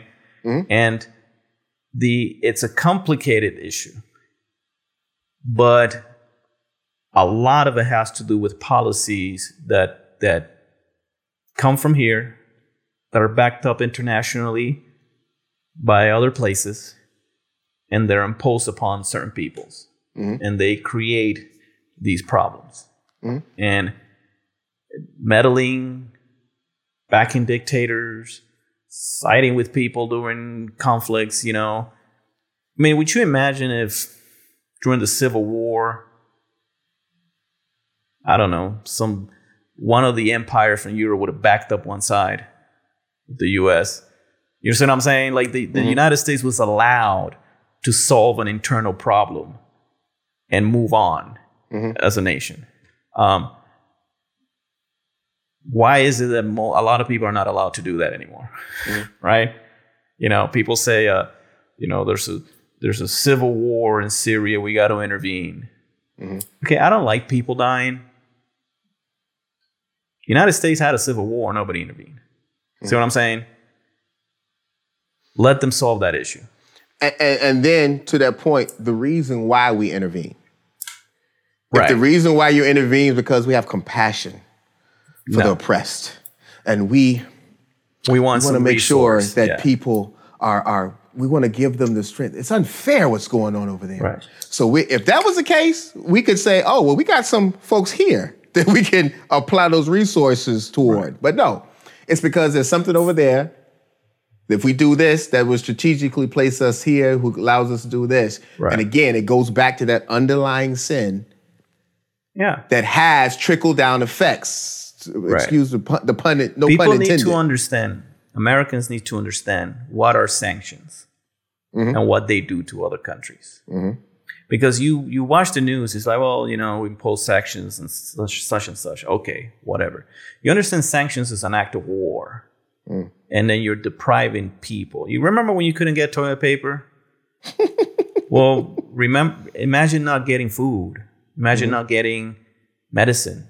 Because the global system of economics is bound to the US dollar and the bankers in London and Wall Street who control it. So when you are placing sanctions, your people are starving for a long time. And you're not allowed to grow economically. And each decades that you're in sanctions that pass by, you go back behind. And for you to come back up and catch up is going to take you forever. You see what I'm saying? Those are acts of war. And nations go around, especially the United States and its allies, imposing sanctions on people left and right. And then when those peoples on those countries have no other choice and they try to flee and go somewhere else, then we also want to keep them from coming in and just keep them over there. So we set them on fire and then we close the door so they can get out of the room. We just want them to burn and die over there. And you make a good point that we forget. This whole immigration discussion, it's about people.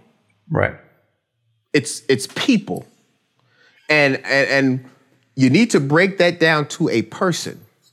Right. And attach a face and eyes and ears and mouth and nose and mama and father and kids. Because that's what we're talking about. And so these, like you said, we heard sanctions. United States put sanctions on, or we backed this coup, Iraq, or this country did such and such, and we did this, we did that. We think of it at this high level, like, oh, there we go with some sanctions. I don't even know what that is. Right. Or, oh, we put this embargo. Oh, I don't even know what that is. In the end, people are being affected. And God's heart is not with the establishments. God didn't die for establishments. God didn't die for the powers that be. God died for people. And we, as a body of Christ, are toned toward immigration, and this issue has to come from the biblical perspective, and it has to come to the perspective that we're talking about people. These are humans. These are people who are created in the image of God. And if we, as the body of Christ, had that, then we could be more influential in, like you said, policy is important. You got to have policy. Right. You got to have laws. No one's debating that. But our policies and our laws have to come from a place that we understand that how this thing is going to affect people. The Word of God, how it's going to affect the people that God's care for. But the laws are enacted by politicians. And politicians are supported. In the United States, the so-called Christian caucus or evangelical caucus is a pretty significant political power. And so why do we back the peoples who enact these policies?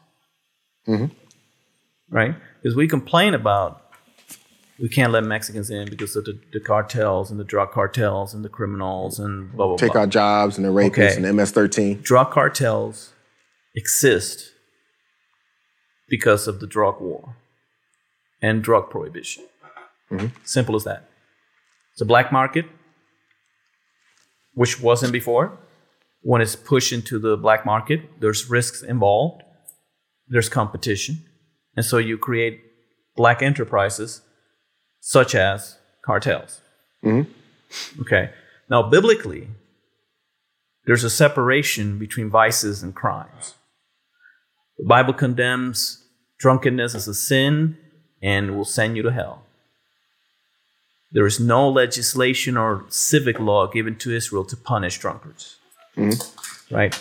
Because addictions and vices are not crimes. Because unless it produces a victim, right? So if a drunken man in Israel, I don't know, got into a fight with some guy and killed him, so yes, he's to be put to death for murder, but not for the drunkenness, because vices in the Bible are not crimes, because vices are a moral issue, which then enters into, the secret things belong to the Lord, but what is revealed belongs to us that we should obey. In other words, the secret sins of the heart, the lust and the whatever, the civic law does not punish, right? The moral law does, right? And God will. So why are we putting people in cages because they have a drug addiction? See, that's a big problem. That's created a huge problem, because the drug war has, I was listening to a podcast of these two, I think it was 3 church leaders. One was white, 2 were black. They're talking about the whole issue as to, the racial stuff that's happening in the United States and all of that. And the white pastor's like, well, there are going to be some people that are going to tell you things like fatherlessness in the black community, right? There's a lot of fatherlessness in the black community. And the 2, I think they were pastors or associate pastor. The 2 black pastors, went on, gave different reasons and all that. And throughout the whole conversations, I'm just basically saying to myself, the war on drugs, the war on drugs, the war on drugs. Why is there fatherlessness in the black community? The war on drugs, the war on drugs, the war on drugs. Because you live in a community that is oppressed. You live in a community that is over-policed. And if you get caught smoking marijuana and you're black, you don't get the same break that if you're white in a suburb and you get caught smoking marijuana. So you're thrown into prison. And once you're in the system, now you have a record. So now you can't get a job. And then you have 3 strike laws. So now you're put in prison for a longer time. And so now you can't raise your kids because daddy is in prison or because daddy can't get a job. And so the only way to make any money is to go back and try to sell weed because it's the only industry. Because, the war on drugs devastated the black community, and it's devastated a lot of Latin America, Mexico, Colombia, and all these places. And so that is a policy that is not based on any biblical law, no biblical structure. People who have addiction should be treated with the gospel, not with cages and chains, and not creating a black market of murderers. I mean, alcohol. What was Al Capone murdering people left and right in Chicago for? Alcohol. Yeah. Alcohol. Drive-bys in broad daylight. Broad daylight. Drive-bys were not invented by black folks in Compton. It was invented in Chicago. Tommy guns. Yeah. And it ended when that ended. They just moved it to another substance. Right. Heroin was legal back then. Marijuana was legal back then. Name it. So oppressive laws and bad laws that are not biblical beget oppression. Systems of oppression beget sin, which begets sin, which begets sin. We got to get to the root of it. Got to get to the root. I don't like drugs. I don't like people taking drugs. I don't like drug addiction. I don't like the prohibition either. Because the prohibition and throwing people in cages and ruining their lives over consuming a substance rather than treating them with the gospel is not the solution to drug addiction. I mean, we know it's not. Yeah. Look at our jails. Look at our communities. Or Look like at they're turning this new addiction of meth and opiates into, well, that's a problem. We have to reach out and help those people. because it's an because addiction. it's a different demographic. What about crack though? I mean, that's just some fun loving crack? Is that what that was going on? No, it's a different demographic. Yeah. And again, it goes down to, like we said before, there's a lot of underlying things that surround this. When you look at the people who are benefiting from immigration, the businesses, the construction businesses, the meat businesses, the cartels, but I'm talking about even the legal businesses. Right. The legal businesses who are using immigrant labor, paying them whatever they want to pay to get rid of, under the threat of, don't do this, we'll let you go. Right. I mean, I have one of my uncles, my wife's uncle, has a church in a state that is filled. There's a lot of chicken plants and meat plants, but it's filled with people in this church, people in these places who have immigrants who are here without the documentation to be here. Illegal, And you have that, but these companies know that. Of course. And they don't care because the business is moving, they're making their money. You got farmers, you got people in Texas, you got, like I said, construction workers during the time of when all those hurricanes was coming through here. How many construction people were going out and picking up these folks who didn't have the documentation and using them, knocking these roofs off in minutes? You know what I'm saying? I remember through Katrina, we had a crew come through. They was not from New Orleans, I tell you that. They came through, knocked that roof down in like a couple of hours, and they was out. And we use the labor. We enjoy the labor. It's exploitation of it. You know, if this was a big deal, I've said this often. This was a big deal to our governments, and we have to be stronger at the border. This is real simple. All those companies, you know, those lobbyists who are employing those people, if you really want to shut this down, don't find them. Forget them. Find them $8 billion and snatch the keys. I promise you it'll shut it down. Shut down. You don't need to promise you to shut it down. You don't build a wall. Oh, no. Oh, if we find there's even one person who's there in this country undocumented, who works at your facility, you get an $8 billion fine and we're snatching the keys. But that's not the issue. It's not the problem. That's not the problem. It's we got to keep this rhetoric going. We got to keep this fear on the one side. Or we have to give, or we have to keep this false perception of we care about the people. Oh, those people in cages, pulling up pictures of 20 years ago of a boy standing halfway in a cage. We can't have people in cages. Oh my goodness, come on. Stop. And again, my problem is when the body of Christ begins to attach themselves to that rhetoric, that propaganda on both sides, instead of treating the people. And I think when I started a conversation with my view on this has changed. If I've matured in Christ, if I've studied, if I've had conversation with people, I initially was not seeing it from a perspective of a person. You know, I was looking at it from a perspective of the law. And you know, I don't want to be mean to anybody, but it was more like what you gonna do? You know, but as you begin to study scripture, you see God's heart all through the Old Testament, through the New Testament, there's an ethic of compassion. It's clear, a compassion. God is a compassionate God, and he commands us, Old Testament, New Testament, Old Covenant, New Covenant. He commands us to extend who he is through to all people. And so I have to have compassion in my laws. I have to have compassion in my policy. I have to have compassion in my approach. I have to have empathy. I have to have care. I have to have biblical love. I have to have those things as a person in the body of Christ, and that has to be the foundation of how I approach this. Not from the view of punitive, hey, it's the law. What you gonna do? They're taking our jobs. You gotta be careful. You know, yeah. But Americans commit crimes too, by the way. Americans raping folks too and getting off. And you know, I don't know if you care. Also, the thing, you never know the future. Mm-hmm. I've had conversations with people that they tell me they want a wall and they want to close the border to everybody. And I remember telling somebody, so, you know, a border keeps people from coming in, but it also keeps people from going out.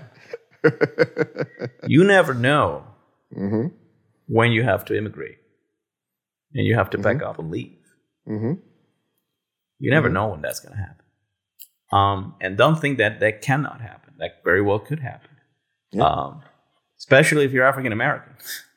Yeah. There may be a time you may want to leave. So you have to be careful, again, with the rhetoric, because Israel disobeyed all the laws that God gave them, mistreated the foreigners, mistreated the sojourners. So they ended up, again, as sojourners in Babylon and in Assyria. So you never know when you also have to become an immigrant. And that's something that most people in this country don't think about. Yeah. You never know that. Because the world's been around for a long time. And God's been around even longer. You know what I mean? Yeah. And you never know. So you have to be careful with the rhetoric. And if you're a Christian also, the job of the church is the Great Commission.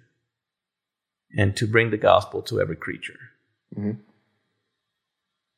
I really don't understand. I mean, God is bringing people to the church in Western countries. But the reaction is to kick him back. The mainstream reaction, yeah. Right. Yeah. So, not going into the world, but, people are coming over to you. Coming to you. And you're kicking them back. And in European countries, for example, there's immigration. The immigrants, even the Muslim immigrants, are more open to receiving the gospel than the natives. And you see that statistically. I mean, you go to France, you go to a French church, it's dead. But you go to a Haitian church in France, and it's on fire.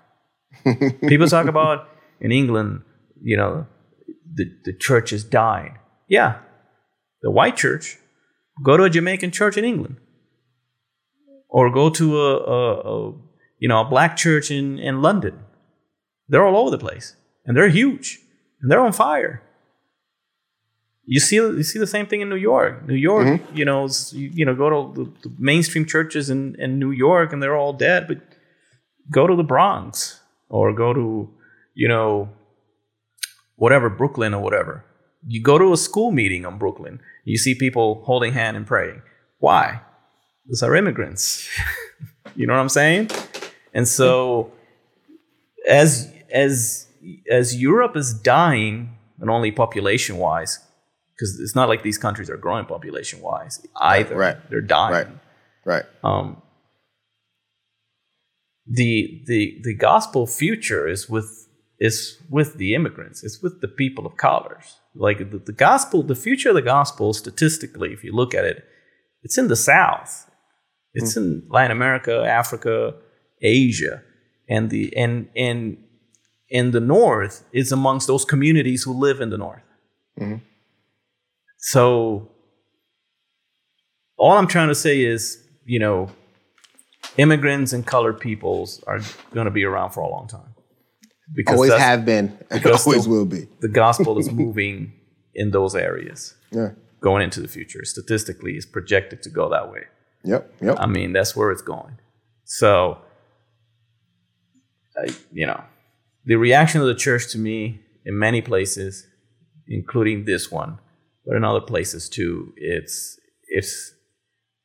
almost entirely opposite of what it should be. Amen. Per the scriptures. Amen. Per the scriptures. And you don't have to go all the way to the opposite side, quote unquote. Sure. You can stay within the parameters of the Bible. Amen. As simple as that. So people say, come here and they commit crimes. That's easy.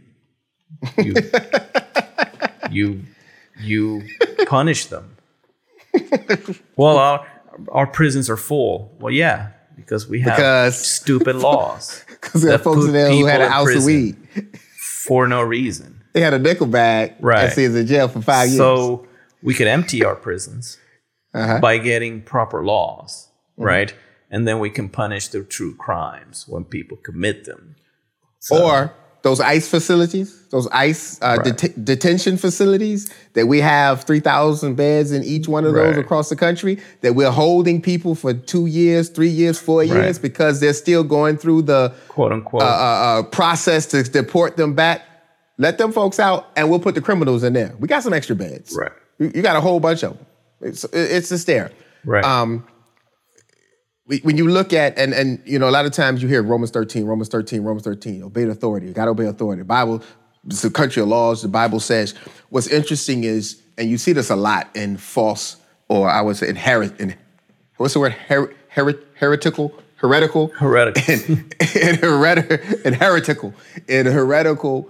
discussions, looking at one scripture, pulling it out from its context, and then building your platform going on that. You know, when you look at Romans 13 and Paul says, hey, there's no authority up to God. You must submit to the governing authorities. The context, he's talking about the Christian, how we should react. That even that verse, and like I said before, there are 44 books before we get to Romans 13 and how the Bible says we should treat immigrants, and we conveniently skip over all of that and run to this one. But it's funny, chapter 12, right before Romans 13, Paul tells them, do not conform to this world, but be transformed by the renewing of your mind. He starts off saying that. So before we even get to do not be conformed to this world system, to the world's rhetoric, to the world reasons, to how the world approaches things, but be transformed by the renewing of mind. He says, don't follow hypocrisy. Don't follow hypocrisy. Don't follow these people or have these ideologies that's based on being a hypocrite. He talks about living in harmony, rejoicing. And then he gets to that about governing authorities. And then right after that, verse 8, he talks about love again. Don't owe anyone anything but love. The commandments, all the commandments, man's law, God's law, he said, which trumps man's law, is summed up with this: love thy neighbor as thyself. Love does no wrong to a neighbor. Love, therefore, is a fulfillment of the law. So the law that we get so attracted to in Romans 13 about when we got to obey your governing authority, Jesus said, oh, by the way, my authority, my law is all wrapped up into love. And you make sure that love doesn't do wrong to his neighbor. When they asked Jesus who was his neighbor after he gave the story about the Good Samaritan, he said, let me tell you who your neighbor is. The person who's struggling, the person who needs help, the person. Jesus said, when you do this unto them, you do it unto me. Right. Love trumps law. God's love trumps law. Not conforming to man's law, what he said in Romans 12, trumps law, man's law. Before chapter 13, chapter 12, verse 9 says, let love be genuine, hate what is evil, hold fast to what is good. Love one another with mutual affection. Outdo one another in showing honor. Do not lag in zeal. Be ardent in spirit. Serve the Lord. Rejoice in hope. Be patient in suffering. Persevere in prayer. Contribute to the needs of the saints. Extend hospitality to strangers. Bless those who persecute you. Bless and do not curse them. Rejoice with those who rejoice. Weep with those who weep. Live in harmony with one another. Do not be haughty, but associate with the lowly. Do not claim to be wiser than you are. Do not repay anyone evil for evil, but take thought for what is noble in the sight of all. If it is possible, so far as it depends on you, live peaceably with all. Beloved, never avenge yourselves, but leave room for the wrath of God, for it is written, vengeance is mine, I will repay, says the Lord. Nor if your enemy is hungry, feed them. If they're thirsty, give them something to drink. For by doing this, you will heap burning coals on their heads. Do not be overcome by evil, but overcome evil with good. That's all before Romans 13. And in Romans 13. We put the chapters in there. Right, This is one continuous thought that Paul is saying throughout this. And then he says, let every person be subject, after all of that, to governing authorities, for there is no authority except from God. And those authorities that exist have been instituted by God. Therefore, whoever resists authority resists what God has appointed, and those who resist will incur judgment. For rulers, so he's speaking to rulers, are not a terror to good conduct, but to bad.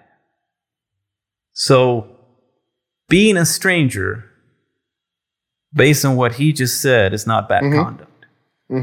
And so the state is not to be a terror to good conduct, but to bad. Do you wish to have no fear of the authority? Then do what is good, and you will receive its approval, for it is God's servant for your good. So the purpose of the authorities is to be a minister of God for the good of the people. But if you do what is wrong, you should be afraid, for the authority does not bear the sword in vain. It is the servant of God to execute wrath on the wrongdoer. So moving from one land to the other biblically is not wrongdoing defined by the scriptures. And so if the state uses the sword for wrongdoing, is acting contrary to the dictates of God.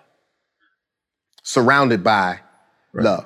And some people will say, well, you know, no, America's not really a Christian country. You know, we don't expect Congress to Neither write was Bible Rome. laws. But God still expects us.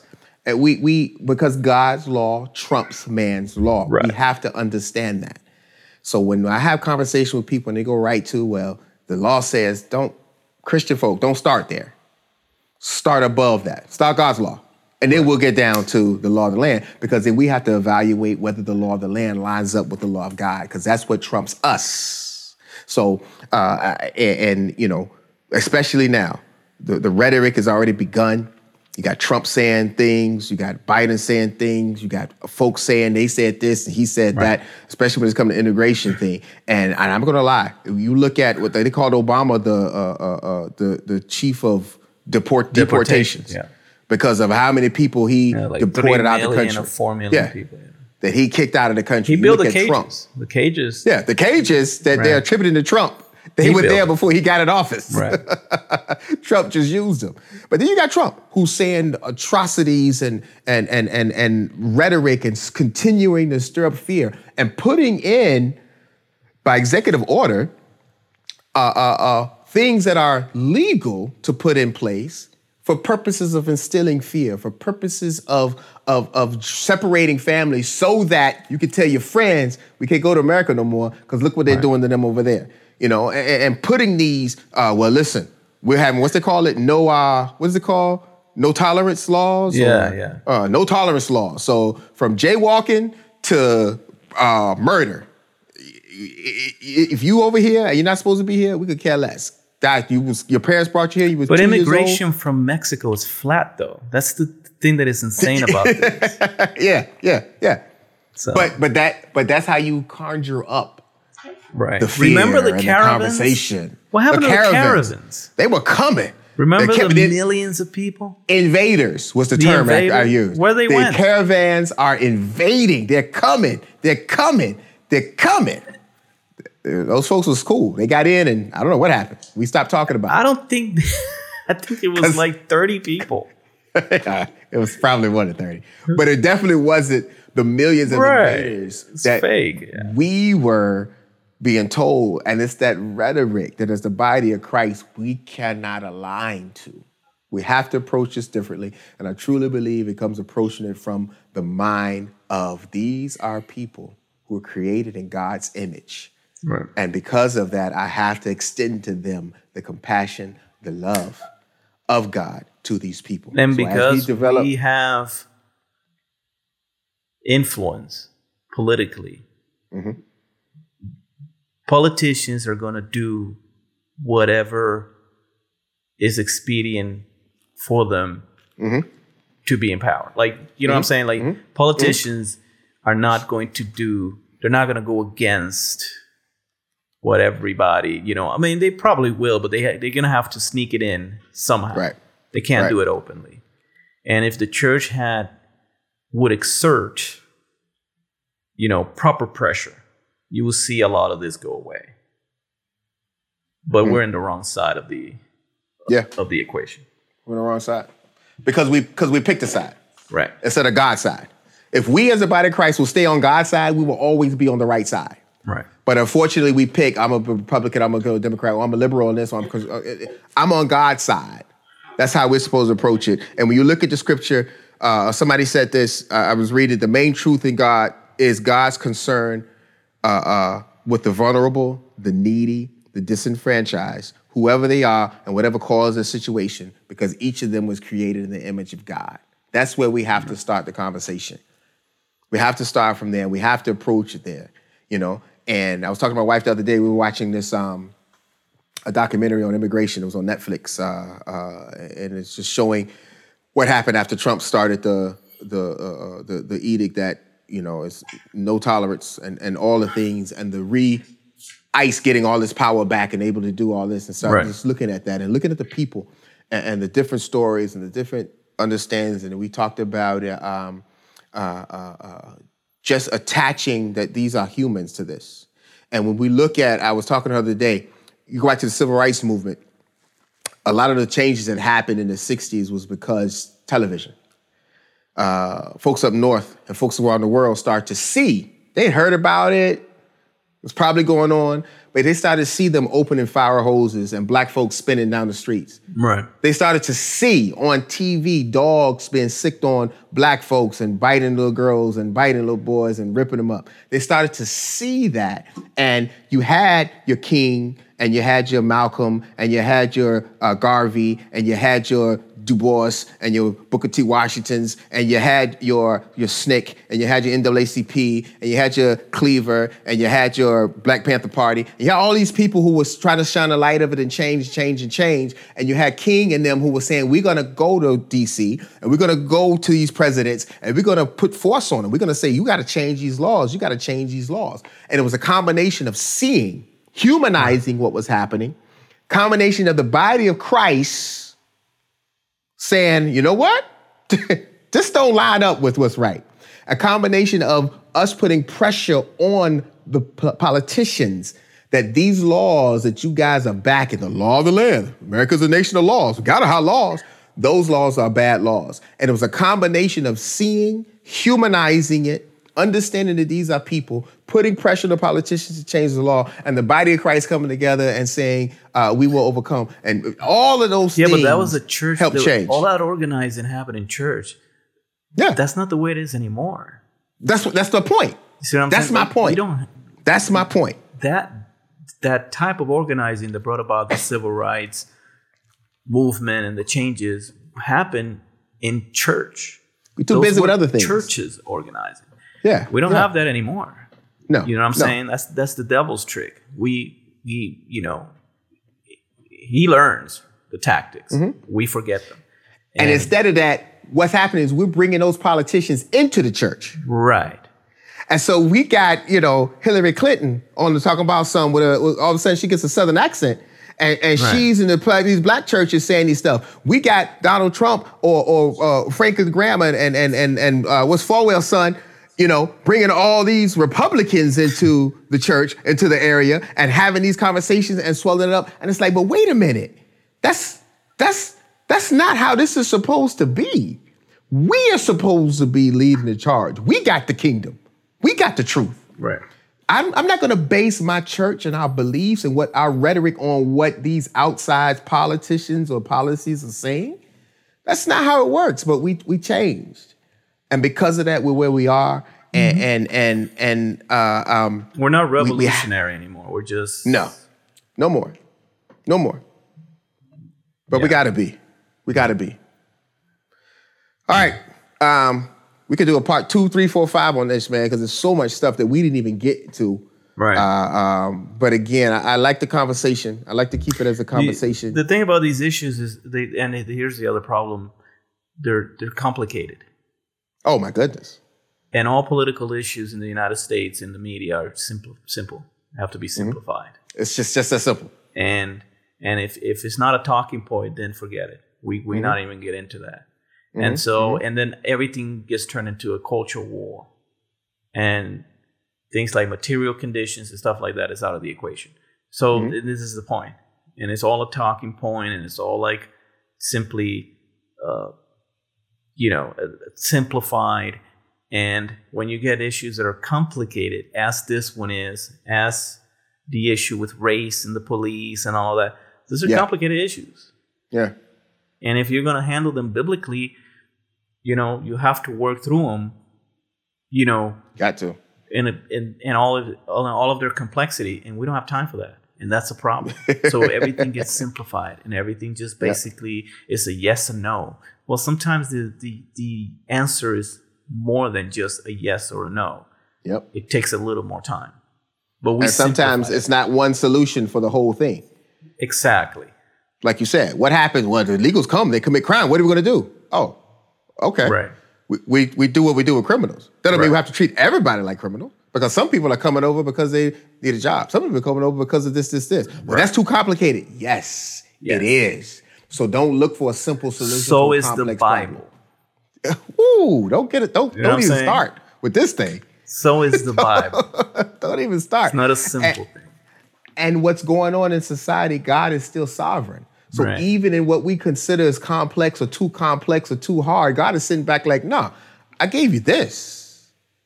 I gave you this and the principles.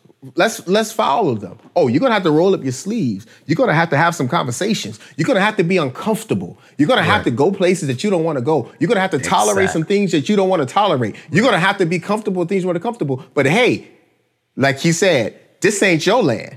This is my land. Right. You just a sojourner. You just passing through. Yep. You still got to do what I say. And that's what we said. We said when we committed our life to Christ, we said, God, we're going to follow you. But these things I'm going to hold on to because I feel more comfortable with this. Anyways. Hit us up, comments. Our email is ecclesia@thegate@gmail.com. At gmail.com. At gmail.com. Comments, questions, refutations. You can respond on Facebook or even on the what's the name? You can put comments on the podcast. Comments on the podcast. Leave us a review on iTunes. Yeah, we're on everywhere, right? We're on iTunes. We're on all the platforms. Just hit us up. Questions, answers, ideas, topics you would like us to cover, and we'll look at them and answer them as we go and take it all in. All right. God bless. Peace.